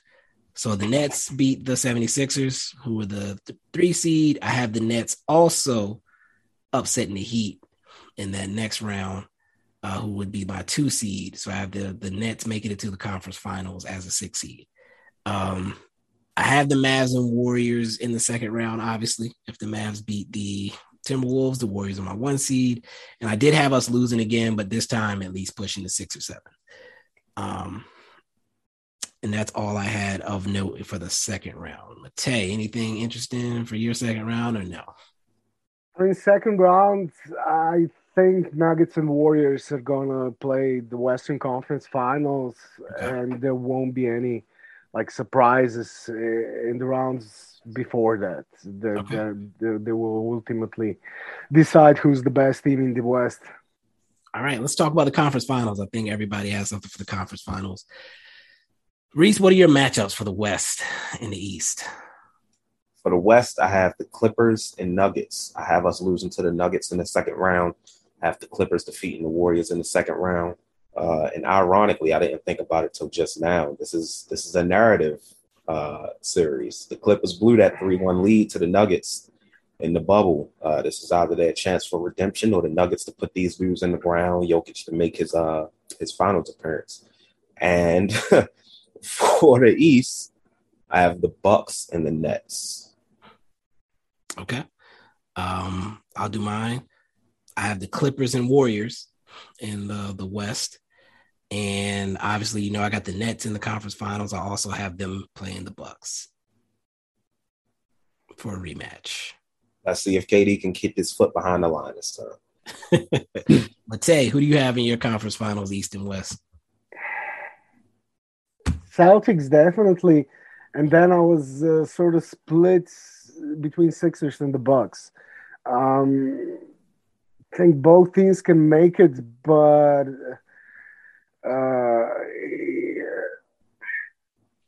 the obvious choice would be, of course, Bucks to have a repeat of the same battle we had last season.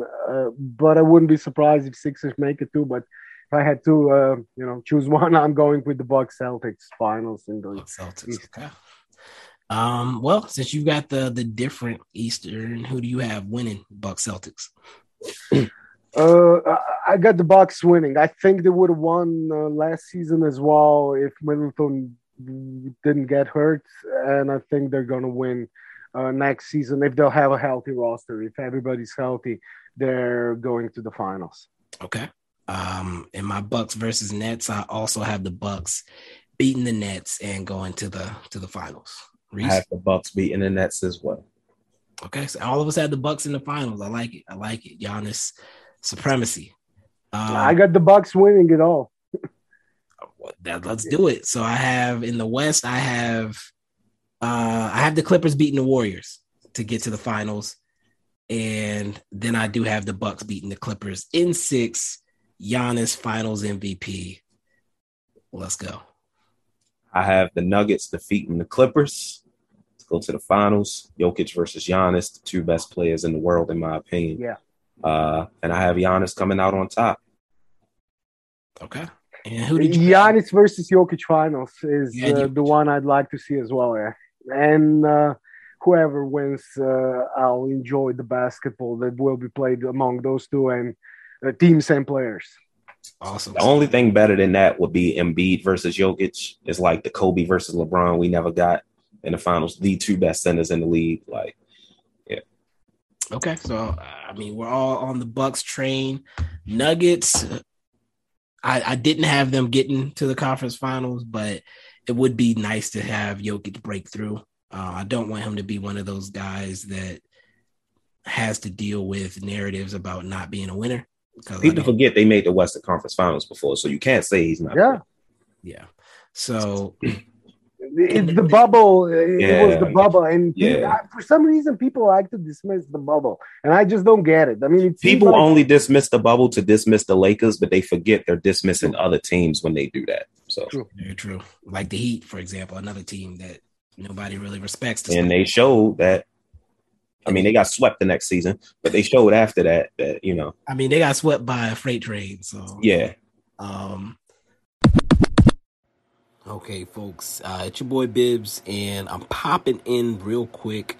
As you heard, Ishan did have to leave. It was almost midnight, well, almost 11 p.m. where he was at in India. But he did want to give me his finals predictions. So, afterward, he sent me that he had Philly versus the Warriors in the finals. He said he thinks the Bucks roster stagnancy is going to hurt them starting this year, and that's why he has Philly going to the finals over them. And then he said he had Philly winning it all. So it would have been great to have that conversation on the pod, but I did want to include it. Ishan was a trooper, staying up with us up to that point, and unfortunate that he did have to leave before we got to the playoffs, but I wanted to make sure that his thoughts were added. So let's get back to where we were in the conversation. Oh man, that was fun. That was fun. It was a marathon, but I think we survived.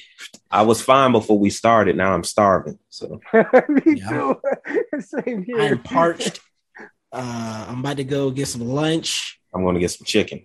Any thoughts? I was going to do the weekly forecast. Do we need to do? Come on now. Why would you do that when the next episode that we do will be after? No, wait. It'll be after. Yeah, you're right. No. Hey, we play the Suns and the Grizzlies, man. It's a heck of a way to start the season. I can't tap into that right now because, as has been mentioned, I am also hungry. I'm excited for those games. Any thoughts or predictions? I think we start 2-0. Grizzlies without Jaren Jackson Jr. Big impact on defense. I think that benefits us a lot with the new bigs that we've added. I still think we're better than the Suns. I'm not afraid of them dudes. So unless they got some dogs on their team besides Chris Paul, that's like, well, Devin Booker is a bit of a dog, but he's and Bridges. Yeah, but I like to consider Devin Booker as a front runner. But anyway, yeah, unless they're like, we gotta get revenge on these dudes. I don't think they got it in them. So yeah, so that's kind of where I'm at with it. Is I don't want to say want. I'm curious what would occur if the Suns were to win that game as far as Suns fans, because the way they've been talking all offseason about us celebrating beating them like it was a championship. Like if your team is facing a team that went to the finals the previous year and most people expect them to go on another finals run and you put them out in the second round, that's something to celebrate. Let's be honest. It's because they was talking so much shit during the season before they even won it. That's why. So that is something to celebrate. On top of the fact that y'all were so confident that we weren't going to beat y'all, you're going to hear about it. So y'all can cry after they were up 2-0 I mean, the shit talking reached tremendous proportions. So there's got to be a reverse effect. There always is. It just all the shit swam back to them. So. What was it? There's a movie coming out with like a bunch of rich people on a ship, and like in the trailer, and I hate trailers, but in the trailer, like there's a part where like the they're on a cruise ship and like something bad starts happening with the plumbing.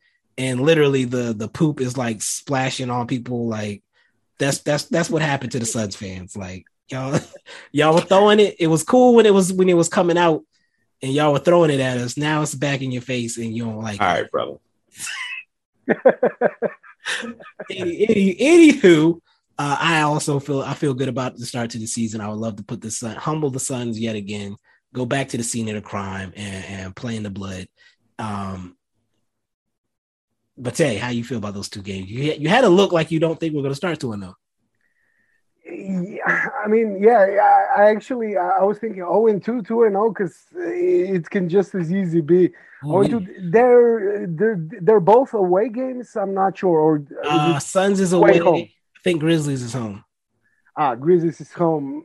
They're beating the Grizzlies at home. Not so sure about the Suns because, yeah, they will come out with a bit of a sense of urgency as well because of the whole Sarver thing, changing the owner, the whole Jay Crowder thing, not being with the team, requesting the trade. There's a lot of clouds, storm clouds gathering about them for the past few weeks, and sort of people have them written off. I mean, just by looking at the standings predictions as well, when we talked about the awards and everything, nobody really thinks they'll still be a contender. But they did win, 63 games last season, and they only lost Crowder. And if Cam Johnson makes the jump, I expect him to they'll still be good. And I wouldn't just write them off as, a team that's mentally broken and it's just going to lay down and die. They'll play hard, and if Mavs manage to beat them away at home, that's going to be a really good positive sign for the start of the Mavs season. They are better. The Suns are better than most people think they are right now. They're not as broken and I think DeAndre Ayton is going to have a tremendous season, if not for anything else, because he'll be extremely motivated to show his worth that contract. And he also, I think, still wants to get traded to another destination and really wants to raise that value, along with the team wanting him to raise that value. So they'll feature him a bit more. Already seen it in the preseason games. It's going to be the first game, I expect DeAndre to come out with a vengeance. It should be a really, really fun game. Javal coming over from that team. If I'm Ayton, I'm going to feel some type of way to start the game. And yeah, I could definitely see some stuff going on between those two at the beginning of the game. We know how Booker feels about Luka and those guys. So he doesn't like. I mean, he's got to love his daddy. Father-son dynamics always get tricky. The son always wants to show that he can beat the father. So it should be fun. I'm excited, man. I'm so glad basketball's back, like meaningful basketball on the NBA level. Like the Eurobasket kind of held me over a little bit, but NBA basketball, it just does something for me. I don't know. We've been together for so long. Reese, you have any other thoughts before we get up out of here? No, I'm good. Matej, we appreciate you hanging in with us for this marathon 3.5 hour long podcast. Shout out to anybody who's still listening. Like, if you listen to this in one listen, you must have had a long ride. Yeah, like you a truck driver. I mean, some of our people are a truck driver. You're a truck driver, whatever. But if you broke this up in parts, that's cool too. I kind of want to get it out early just because of that, to be honest. I actually might. We'll see. I don't have a lot to edit. Make sure you're liking, sharing with a friend. Tell a friend to tell a friend that the Outsiders are here. You all season long. But until next time, peace. Peace. you.